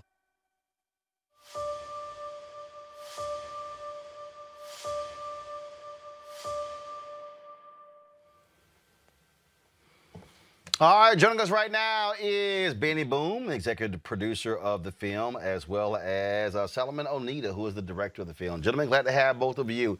Benny, I know you are Alpha. Solomon, you in the frat? Yeah, Alpha Phi Alpha. All right, smart man. Thank goodness you're not one of those junior groups, one of those little youth groups. And so this is obviously an interesting angle in terms of the African influence and that perspective. And was it that the cultural piece for this film, as opposed to his father being a strict preacher, that also gave this a different twist, if you will? Yeah, I mean, I think so. For me, you know, when I got the script from Solomon, it was very important to me that if I tell a story or part of a story that talks about fraternity and pledging and hazing, that it take a different perspective. And this film, man, the script just hit me so hard because it not only dealt with pledging, but it dealt with that father-son relationship. And I think that's the core of the film that everybody can connect with. So whether you went to an HBCU or you pledged a fraternity or sorority, you can connect to Dio's journey in this film. Solomon? Yeah, I pretty much wanted to show what it was like for an immigrant culture to like infuse themselves within an African-American fraternity. So I guess the whole point of this was to kind of blend Africa and African Americans and kind of blend that culture. And what was the basis of the story? The story came from, I guess, my experience as a first-generation American, and then my experience also pledging. It's not my exact story, but as a first-generation American, I've seen many immigrants come to this country and try to assimilate. So I just came up with the idea of like, what if an immigrant, you know, went through this process, and how would that be? And you're from where? Nigeria.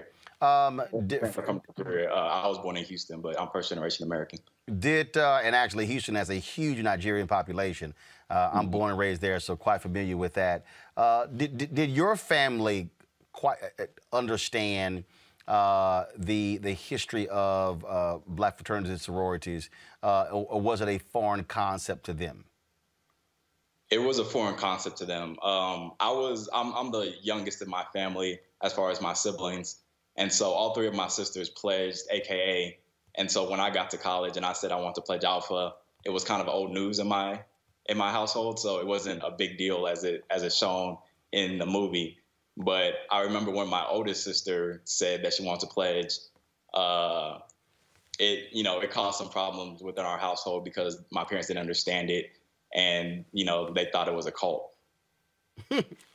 That's interesting. It's interesting, Benny, because I had a conversation the other day with someone. They were asking me about when I pledged. My brother pledged before I did, spring '87. I was spring '89, and I told him, I said, look, my brother was first generation. We did not have a lot of family members who were in fraternities and sororities.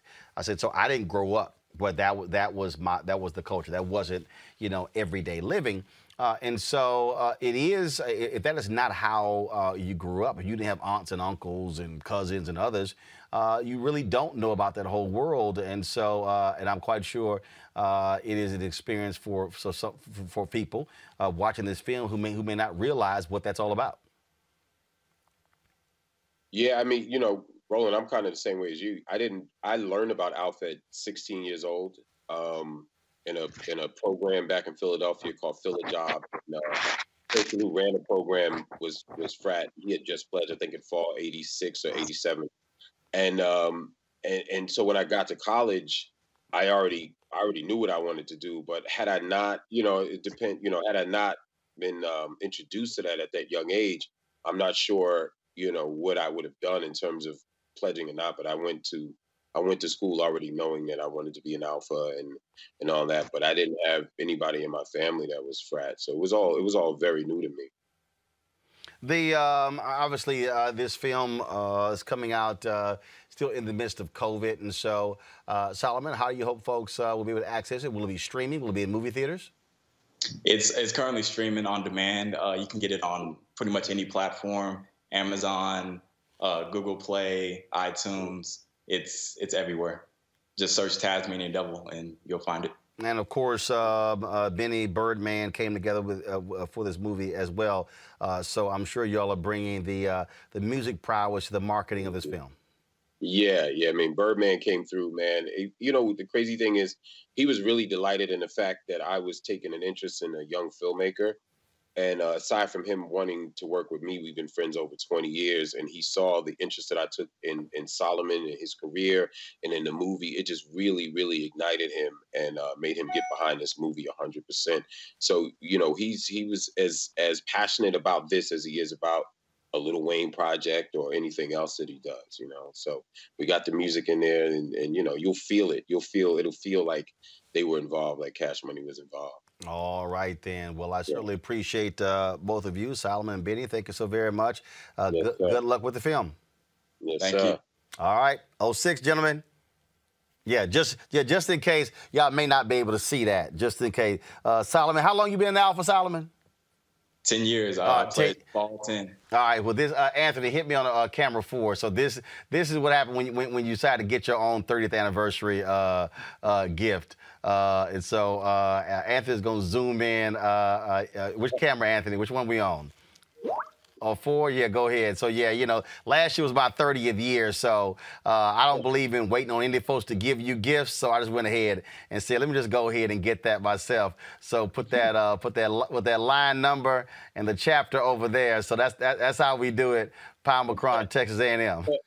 So, Roland, check it. This is my 30th right now. So, you know, if you want to give me a gift, you know I was a solo. So, you know, it number 1, Pyro. You know. Well, April 6th. well, again, so I got my own gift, so I didn't wait for somebody to hook me up. I went ahead and got my own gift. So that's how we do it. So let me shout out Henry Cooper out of Houston. He's an Omega, but Henry he's a brother. He owns his own company, and so I've been at the Alpha convention, so I had to go in and hook him up there. So Solomon, Benny, I appreciate it, gentlemen. Thanks a lot. Yes, sir. Thank you so much. All right, y'all take care. Bro. Okay, peace. All right, I'm gonna go back to my panel here. I'm gonna start Gary here. You know, Gary, the thing, y'all pull Gary up for me, please. The thing that I think was great is, look, I've been with COVID. Obviously, one night in Miami, Regina King directed. The other night, I saw Judas and the Black Messiah. This film as well. I saw the FBI MLK documentary. And one of the things, I talk all the time about gatekeepers and how what has happened. What has happened now is that the walls have come tumbling down. And so the ability to be able to get direct access to the consumer, I think, is hugely important. Because I think back, I was last night, The Equalizer. Deborah Martin Chase is executive producer, starring Queen Latifah. And the thing that really jumps out is that, again, no longer having to solely go through a Hollywood studio system, where you can now be independent, where you have, there was a brother, he did a film and it was on Netflix, and for him it was blown away because it was on Netflix, it was now seen worldwide. You see what is happening with not just Netflix, but Quayle TV and other outlets, giving Black creatives an opportunity to show their wares, to reach their audience, but also to still own and control the product. It is so important. It is so critically important. As someone who's produced a documentary in the past and struggled to get that seen by people, you know, the capacity to be able to get directly to consumers in mass form is like completely game changing for the industry. Is completely game changing for so many entrepreneurs out there. Whether you're a filmmaker, whether you're somebody who is, you know, just benefited from so many people shopping online right now, right? The growth that companies are experiencing, the growth that artists are able to experience through this pandemic is important, but it's also a window into the fact that we have got to figure out how to diversify our businesses, make ourselves as nimble as possible, and be able to touch people directly, right? Get in their pockets, get in their email addresses, get in their text threads, and that's how you touch people because you don't have to check off the boxes of these boards of directors of these organizations that we know don't want to see our talent get shown, don't want to see our artistry or our gifts go and flourish. And so Godspeed to those brothers and all of the people right now who are getting the opportunity to shine. We know that the brilliance of Black people has always existed. Now, because of the streaming mechanisms that exist, it's easier for them to get that brilliance into people's homes. And the thing here is, Julian, Gary mentioned, documentary, and as a result of having so many far more options, we've seen an explosion, if you will, of documentaries being done because there's an appetite, and not just that, the Black consumer consuming more podcasts, things along those lines. And so, I mean, the same thing, the success that we actually have, even with this digital show, what is happening is Black consumers and others are saying, we're not getting what we want or what we need from MSNBC, from CNN, from Fox News, from ABC, NBC, CBS. I saw where ABC put this announcement out. They're doing this news magazine type show for 6 weeks. I got the email, and the thing that struck me was it's damn near all entertainment. And I'm like, look, we got enough of that. But again, having the outlets, having the ability to reach far more people, and in this case, as he said, on demand, you can go right to it, and you're not, so even if you don't even have HBO or Showtime, you now can access the content. You know, Roland, the thing about COVID that's been fascinating is how nimble, to use Gary's words, people have been, how people have taken this medium, the streaming, all of that, and adapted it to their needs and to their programs. The good thing about it, certainly, is that you don't have to go through the gatekeepers. Nobody has to green light your film. The market, supply and demand, will say whether your piece is worth watching or not. The word gets out, do people watch it or not? And what are their feedback? So it's an exciting time for entertainment. But let me say this, this is Black History Month.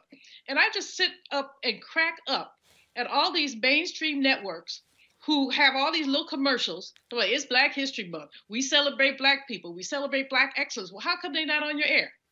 You know, hold on. By the way, the commercial that you see on mainstream, because they're not doing any ads with Black media. Okay, I don't. No, you're not seeing. I mean, I can tell you that right now. As a matter of fact, it's been quite interesting how they're doing again. So what they are, you're seeing how what they're doing is they're driving more of those dollars to mainstream media. Because now mainstream media Black is now profitable. Black is now it. That's why you're seeing so many other media companies doing Black targeted content. But I keep explaining to folk, you got to be real careful over what's Black targeted content and Black owned content, because there is a difference. And Black creative content, because some of the stuff that these people produce is garbage. I mean, with all due respect, or not. I mean, I'm thinking, where are the documentaries about Maggie Lena Walker? I saw that mess on Netflix about Madam C.J. Walker. They took it so out of context. Her great-grand Aaliyah Bundles was said, there was no light-skin, dark-skin thing going on. They just did that for drama. Got it. There's so many stories. What about Marcus Garvey? How come we can't have a Marcus Garvey documentary? But again, the thing that I keep explaining to folks when it comes to resources, Avis, is that when you don't get the advertising dollars, you cannot green light the projects. When you can't green light the projects, then it's not there. And so that is one of the fundamental issues that we have. When we are frozen out of the media dollars, we do not have the ability to actually build and grow. And for all the people out there who say, man, we need to stop sitting here worrying about white folks, build it yourself, again, I said to those very people, are you right now supporting Black media? Like I had a guy the other day, was sitting there talking about how this sister needed to start her own deal. And I asked him, are you a supporter of Roland Martin Unfiltered? He said, no. I said, so your ass freeloading. I said, so you trying to tell somebody they need to start it for free? I said, but the problem is, what's going to happen when she starts it, but then you don't financially support it? So you can't tell folk to start something, but then you don't want to support it, but you'll be sure to use your dollars in supporting somebody else that's not Black. Avis, go ahead. That's exactly right. I mean, if we want to have representation, if we want to have institutions that reflect us, that tell our stories, and even our anchor institutions, if we want them to not be dependent on corporate dollars, guess what? That means we need to cough up more dollars, okay? But the overall nature of this particular movie and what it shows, to me, once again, is how we are shifting, generally speaking, in terms of our viewer habits. And so if you have the ability and if you have the desire and if you have the creativity to develop your own film, your own show, then you do have more opportunity really than ever to not have to go through the few limited, largely white gatekeepers that's related to Hollywood, that's related to the traditional media to get it out there. I myself am working on a new streaming option for Black people myself. And absolutely, fundraising is a challenge. But the bottom line is if that's what's necessary, it's going to be what's necessary, because at the end of the day, it's very important to me that it's authentic, that it reflects our needs, and that it is something that is made by us, for us. And that's really what we need more of today. And for folks who say there's no, oh my goodness, you really have a Black streaming service. Actually, you do. I featured the folks called Quayle TV. I feature them on my TV One show, and so they're out there. So be sure to check them out.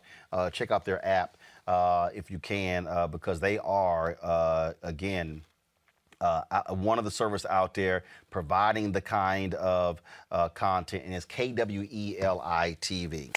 All right, folks, we have, of course, everybody. Actually, I'm going to go to a break real quick. I'm going to go to a break. When we come back, we're going to talk with a book author about her book, a new book on the issue of race. So let's do this here. Cue up Ali Siddiq. I want to hear what Ali Siddiq had to say. We had that clip. So get that clip ready. I want to play that clip. Then we're going to do our celebrity drops, and then we're going to come back and Roland Martin Unfiltered. Back in a moment. I grew up wanting a lot of activities in my neighborhood that was in close proximity. You know, my mom wasn't always there, so I didn't always have a ride to places. And, you know, you want to be able to walk down the street and get to something that's some food for your soul in your community. You know,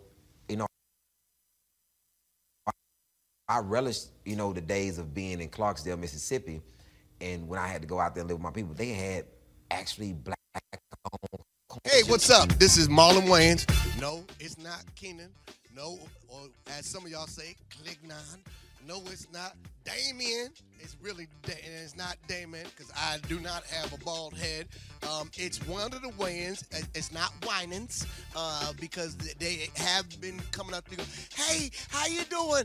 I love the Winans. There's no BB and no CC in this family. There's Kiki and Damon. So I am one of them Wayans brothers, or as you may want to call, fraternity population. There's the Chinese, and then there's the Wayans. There's so many of us. 7 Wayanses was born during this drop. So you are watching my man, Roland Martin, who really is swagged out. I want to give a big shout out to my man, Roland Martin, because he inspired the generation. He's the one that got Al Sharpton in the gym doing selfies. He got, Reverend Al was like, oh, I see Roland trying to look like he got a little 2-pack. I'm going to get him one better. He's the one that got Al doing the one-handed almost push-up on the desk. So Roland Martin is the inspiration behind that. So be sure to tune in and watch. Roland Martin Unfiltered.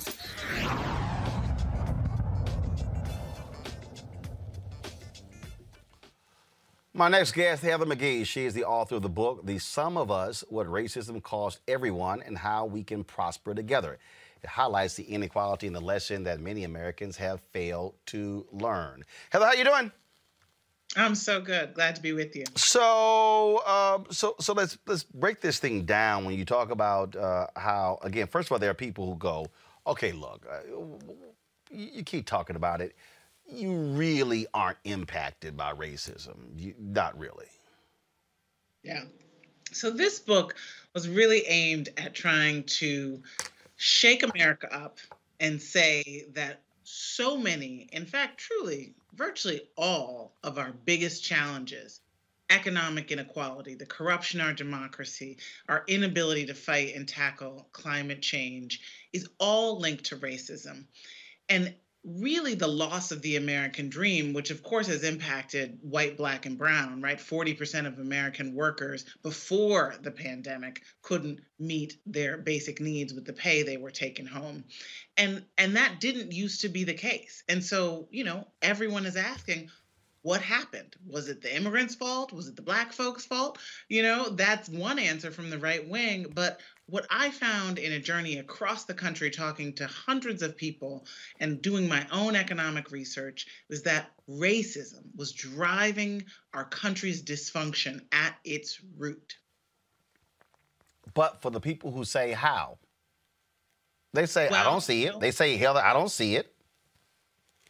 Well, here's one of the many ways. Take this story that I certainly grew up with, that I'm sure you have your own experience with, Roland, that's really at the heart of the book, which is the story of when towns across the country, and not just in the South, decided to drain their public swimming pools rather than integrate them. Now, we used to have nearly 2,000 grand resort-style pools in this country, and they were built with tax dollars. But when Black people in the 50s and 60s said, hey, those are our tax dollars funding these pools, our children should be able to swim too, what happened? Across the country, Washington State, West Virginia, Ohio, Mississippi, you name it, they decided to back trucks of dirt into their own swimming pools. And in so many ways, that's what's happened to our whole country. We used to build things in America. We used to invest in our people. We used to have the government pay for people to go to college. And now that the country is becoming more diverse, we've drained the pool. And it's this zero-sum mentality that the majority of white people have, this idea that progress for us comes at their expense, that is undermining American prosperity for everyone. One of the things that, on this point, when we talk about moving forward, is you got to own up to it. And the reality is, you have a Republican Party that simply says that President Joe Biden is wrong for talking about systemic racism. You constantly had Vice President Mike Pence during the debate with then Senator Kamala Harris say implicit bias just simply isn't real. And so what you have, Heather, is you have white denial in America about the reality of race. Yeah, and it's truly actually killing us. I mean, this is the issue. So many people don't realize that the last time a white majority voted for a Democrat for president was when Lyndon Johnson signed the Civil Rights Act. That was it. He was the last Democratic president to win the white vote.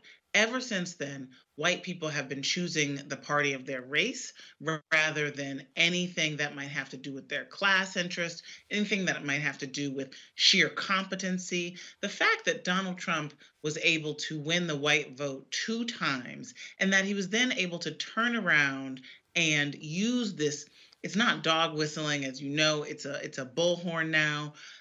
Use this language, this scapegoating, this demonizing and distrusting of Black folks and brown folks to get a coalition of white people to vote for an impeached president who lied to them every day, and then to get so many of them to believe his lie that because he didn't win the white vote, he didn't actually, because Joe Biden didn't win the white vote, he didn't win the election. That is the depth of the lie that has a stranglehold on the majority of the white population. I'm offering this book, which is full of stories of everyday Americans of all races. It's full of economic data as an invitation, because I know that Black Lives Matter is the largest social movement in American history, that we have tens of millions of people who took action, and that we have a lot of people who are sitting on the fence, who are white or who are people who are, just have a consciousness where they're not very racially conscious, no matter what their color. And they want to know, can we get to the promised land together? Is it a zero sum? Does progress for people of color, or the fact that people of color are soon to be the majority of the country, what does that mean for people who are not brown, and black. Does that mean that we are going to be treated like Black people were treated when they were the minority, right? Let's be real. That is a key question here. And I think it's really important to call out the fact that Black people don't think that it's a zero-sum game. This is a lie that corporate elites have fed to white people generation after generation, that they need to play defense against our progress, even if it means stifling their own progress. Questions from panel. I'll start with you, Amos Jones-Weaver, for Heather McGhee. Hi, Heather. It is wonderful to see you. Congratulations on the book. I would love to be able to get your perspective on this notion of healing. It is a pet peeve of mine, a pet peeve of mine, to continue to see people want to skip over the truth part, right? Skip over the reconciliation part and go straight to healing. With the research that you've gone through and developed in your book, when it comes to solutions, what would you say about this concept that really we just need to forget all that and go straight to healing? If that's not the case, then what should we do instead? So at the end of my book, I do talk about a process that I think could help this country get on the same page so that we can turn it. Let's be very clear here. There is a well-funded infrastructure that is pumping out lies to white people every single day, that wants to deny every single part of the truth of American history. And so there is no progress without truth. That is the most important piece. I would say, frankly, there's no such thing as reconciliation in America. Reconciliation means coming back together after you have been pulled apart. Our country was born apart. Our country was born on the lie of the hierarchy of human value. There's no reconciling, right? This is actually a country that needs to be transformed. And so do I think that there is a wound in every American soul from the torture, the rape, the lying, the corruption, the distortion, the projection that white supremacy wreaks on everyone who is anywhere near it? Yes. Do I think that needs to be healed? Yes. And do you know what the first part of healing any doctor would say is? It's the diagnosis. You have to diagnose the problem. So no, there is no skipping over the truth part before you get to the healing. But I agree that there's no progress truly without a transformation of our people, because this lie that white people are superior to everybody else is old, it serves a purpose, it is sold for profit, and until we uproot it, this country will never, ever fulfill its promise. Julianne, your question for Heather McGhee. Heather, first of all, congratulations on the book and on your work. I know that was a riveting trip around the country to talk to people. I'm interested in what you learned about white people's perception of reparations. I serve on the National African American Reparations Commission. HR 40 is being discussed. But do you get a resistance from white people who say things like, well, I never had any slaves? Well, you didn't have to. Enslaved people built the foundation of this country. But when you talk to people of all races, what are people saying back to you about reparations? Such a good question. Because, one person could read at least, the title of my book and say, well, if racism costs everyone, then we shouldn't have any reparations because it doesn't particularly cost Black people. Well, I am not sitting here as the descendant of enslaved people and people who were denied housing and education and safety from lynch mobs saying that the ledger is anywhere near equal. And I have a full-throated call for reparations in my recommendations in the book. The thing that I hear the most from white people is it's this zero sum, right? $1 in your pocket means $1 less in mine. This is the worldview that they've been sold. And so what I think is important to educate people about is that government did the segregating, did the enslaving, did the stripping of wealth. And government, which we all fund and support, should be the one to pay reparations.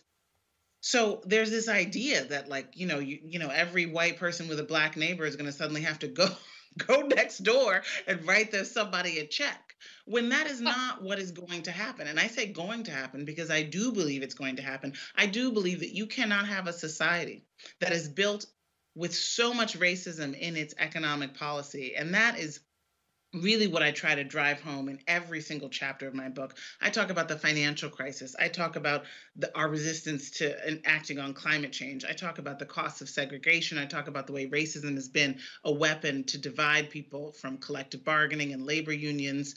I talk about public education, all of the different ways that racism has held the pen as we have written the laws in this country. And so, of course, we need reparations. I think we also need to say the whole sentence and say who's going to pay for the reparations, and then also talk about, frankly, the benefit, right? We know that the racial economic divides have cost us $16 trillion over the last 20 years, that they cost as much as $2 trillion every single year. You can't have a society where a Black household with somebody who goes to college has less wealth than a white household of somebody who dropped out of high school, and not admit that history shows up in your wallet, that no matter how much education and income any individual can have right now, so much of our economic path is determined by decisions that were made before we were born and by the interest on those decisions. So I love that I was able to, in this book, in these conversations and the research that I did, really spell out just how much free stuff the government has given to white people to create the white middle class that currently exists today, from the Homestead Act to the GI Bill to, the subsidization of mortgages and the redlining of mortgages into the 1970s. And so, of course, we have to right that wrong with economic reparations for all of it. And my point is, we will all prosper because of it. So you talked about the issue, obviously, of race in this book. So I'm curious to know, did you include this interaction? Get up here and talk about how racist Robert E. Lee was, but I'm going to talk about you, Connie. Sitting over there shopping while we talking about Robert E. Lee. This is a picture of you shopping while we talking about racism and history in this country. Only white members of this board you should be doing a two-box of this. Because you don't give a damn, and it's clear. But I'm going to tell you what the slaves, my ancestors, said about Robert E. Lee, since you don't know history, sister. Let me tell you that they said when he got the plantation, after he got off the field where 27,000 people died at Gettysburg, Connie, Robert E. Lee was a brutal slave master. Not only did when he whooped the slaves, he said, lay it on them hard.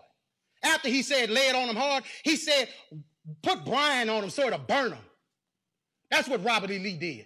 And you set your arrogant self in here and sit on there shopping while the pain and the hurt of the people of this community is on display, because you don't give a damn, and you should resign. You should have resigned 2 years ago when you choked a white man in his house. You should have resigned 2 weeks ago when you got on TV and said foolishness. And you should walk out of here and resign and never come back, because you are the example of racism in this community. You are horrible. Now to the rest of the board. You have an obligation to the people of this community. I take it you wrote a lot about a bunch of Connies in your book, Heather. Gary Chambers, your question for Heather. Heather, do you think that the people that you talk to actually believe the things that they say around, racism not being a big issue, or is it that they know that that narrative benefits them to perpetuate it? Well, first of all, Gary, I'm a huge fan, huge booster of yours online. There have been some people that I have called Connie who have crossed me. We all have a Connie. Such righteousness. I'm so supportive of your campaign. I'm so excited. Keep it on. Thank you. I think it's a mix. I think there are a lot of white people who deeply believe the zero sum, deeply believe the idea that progress for people of color is coming at their expense. It's why the white majority has never supported the Affordable Care Act, even though white people are the largest group of the uninsured. It's why white people went from supporting the idea of a guaranteed income and a guaranteed job for everyone who wanted one. 2/3 of white people wanted that for their country, that this is what we should have in 1960. Then the Civil Rights Movement came along, 1964. That support fell in half to just 1/3, and it stayed low ever since. So it is clearly an animating principle, this idea that anything that brings us into collective action, that would put them shoulder to shoulder with Black and brown people, is something that they are ambivalent about at best and terrified of and disdainful of at worst. So that is very clear. And I think we can't truly understand our politics even before Donald Trump, obviously, but we can't understand the story of the economic decline in this country and the economic decline of manufacturing jobs, the economic decline of how the rich are getting richer and everybody else is struggling to stay ahead, without understanding how white people turned their backs on the formula that supported a middle class back when it was a white middle class. Do I think that there is some sense that I'm just trying to downplay racism because I know that that's the good look for me? Yes, absolutely. But I also think the mind is a tricky thing. And I think that if you look at the media that is targeted at white people, you know, our media that is targeted at people of color, the media that's targeted at progressives, is all over the place. It says lots of different things in a given day, right? The media that is targeted at white people to make them more conservative is laser focused. It is terrorists for breakfast, criminal immigrants for lunch, and inner city thugs for dinner. Rinse and repeat. Well, that will not change because that is exactly their formula for success, and that's why you see them continue what they're doing. Y'all, the book is called The Sum of Us, What Racism Cost Everyone and How We Can Prosper Together by Heather McGhee. Heather, we certainly appreciate it. Thanks a lot. Thank you. All right, folks, if y'all want to support what we do here, Roland Martin Unfiltered, please do so by joining our Bring the Funk fan club. Every dollar you give goes to support the show and what we do. Many of you give there on YouTube. We want you to give directly to us via Cash App, $RM Unfiltered, PayPal.me/R Martin Unfiltered, Venmo.com/RM Unfiltered. Also, Zelle. Send an email to Roland@RolandSMartin.com. You can also send a money order to New Vision Media, Inc., 1625 K Street Northwest, Suite 400, Washington, D.C., 2006. And so we certainly want you guys to support what we do to have these type of conversations. Avis, Gary, Julianne, thanks a bunch. Y'all heard Heather say that. Gary, of course, is running for that special election to replace Cedric Richmond there for Congress. And so, Gary, we appreciate you taking time off the campaign trail for joining our panel. Folks, thanks a lot. I shall see y'all tomorrow right here on Roland Martin Unfiltered. Of course, Claflin, I'm rocking their shirt. So I told y'all, all the HBCUs, I only rock HBCU gear in the show that I've actually spoken to and visited. And so shout out to the folks at Claflin who sent me this cool sweatshirt as well. I won it before, but it was, they, you know, with the President's Day, so they don't have the damn air, the air on our building, so it's kind of cold. So this is a thick sweatshirt they sent a brother. And so shout out to Claflin. All right, folks, I'll see y'all tomorrow. Holla!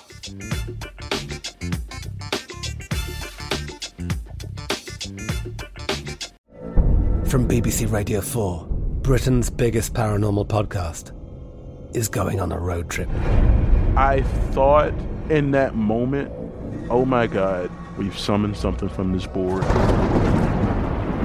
This is Uncanny USA. He says, somebody's in the house, and I screamed.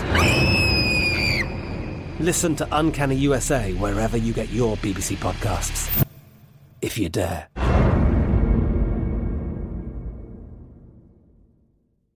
Hello, it is Ryan, and I was on a flight the other day playing one of my favorite social spin slot games on ChumbaCasino.com. I looked over at the person sitting next to me, and you know what they were doing? They were also playing Chumba Casino. Coincidence? I think not. Everybody's loving having fun with it. Chumba Casino is home to hundreds of casino-style games that you can play for free anytime, anywhere, even at 30,000 feet. So sign up now at ChumbaCasino.com to claim your free welcome bonus. That's ChumbaCasino.com and live the Chumba life. No purchase necessary. VGW. Void where prohibited by law. See terms and conditions. 18+. Are you looking for the perfect move-in ready home this spring season? Now's the time to buy at Fisher Homes. For a limited time only, enjoy below-market interest rates starting at 5.375% APR, 6.139% APR. With these exclusive lower rates, you can save hundreds on a move-in ready home and start enjoying the benefits of home ownership even faster. Schedule your personal tour with one of our new home specialists at FisherHomes.com and make this spring the season you find your perfect home sweet home. Financing provided by Victory Mortgage, LLC, NMLS 461249, Equal Housing Lender. The wait is almost over. Get ready for the 2024 NFL season as the full schedule is announced. Every rivalry, every rematch, every rookie debut, every game revealed. The 2024 NFL schedule release, presented by Verizon, coming in May. Live on NFL Network, ESPN2, and streaming on NFL Plus. Terms and conditions apply to NFL Plus. Visit NFL.com/schedule release to learn more.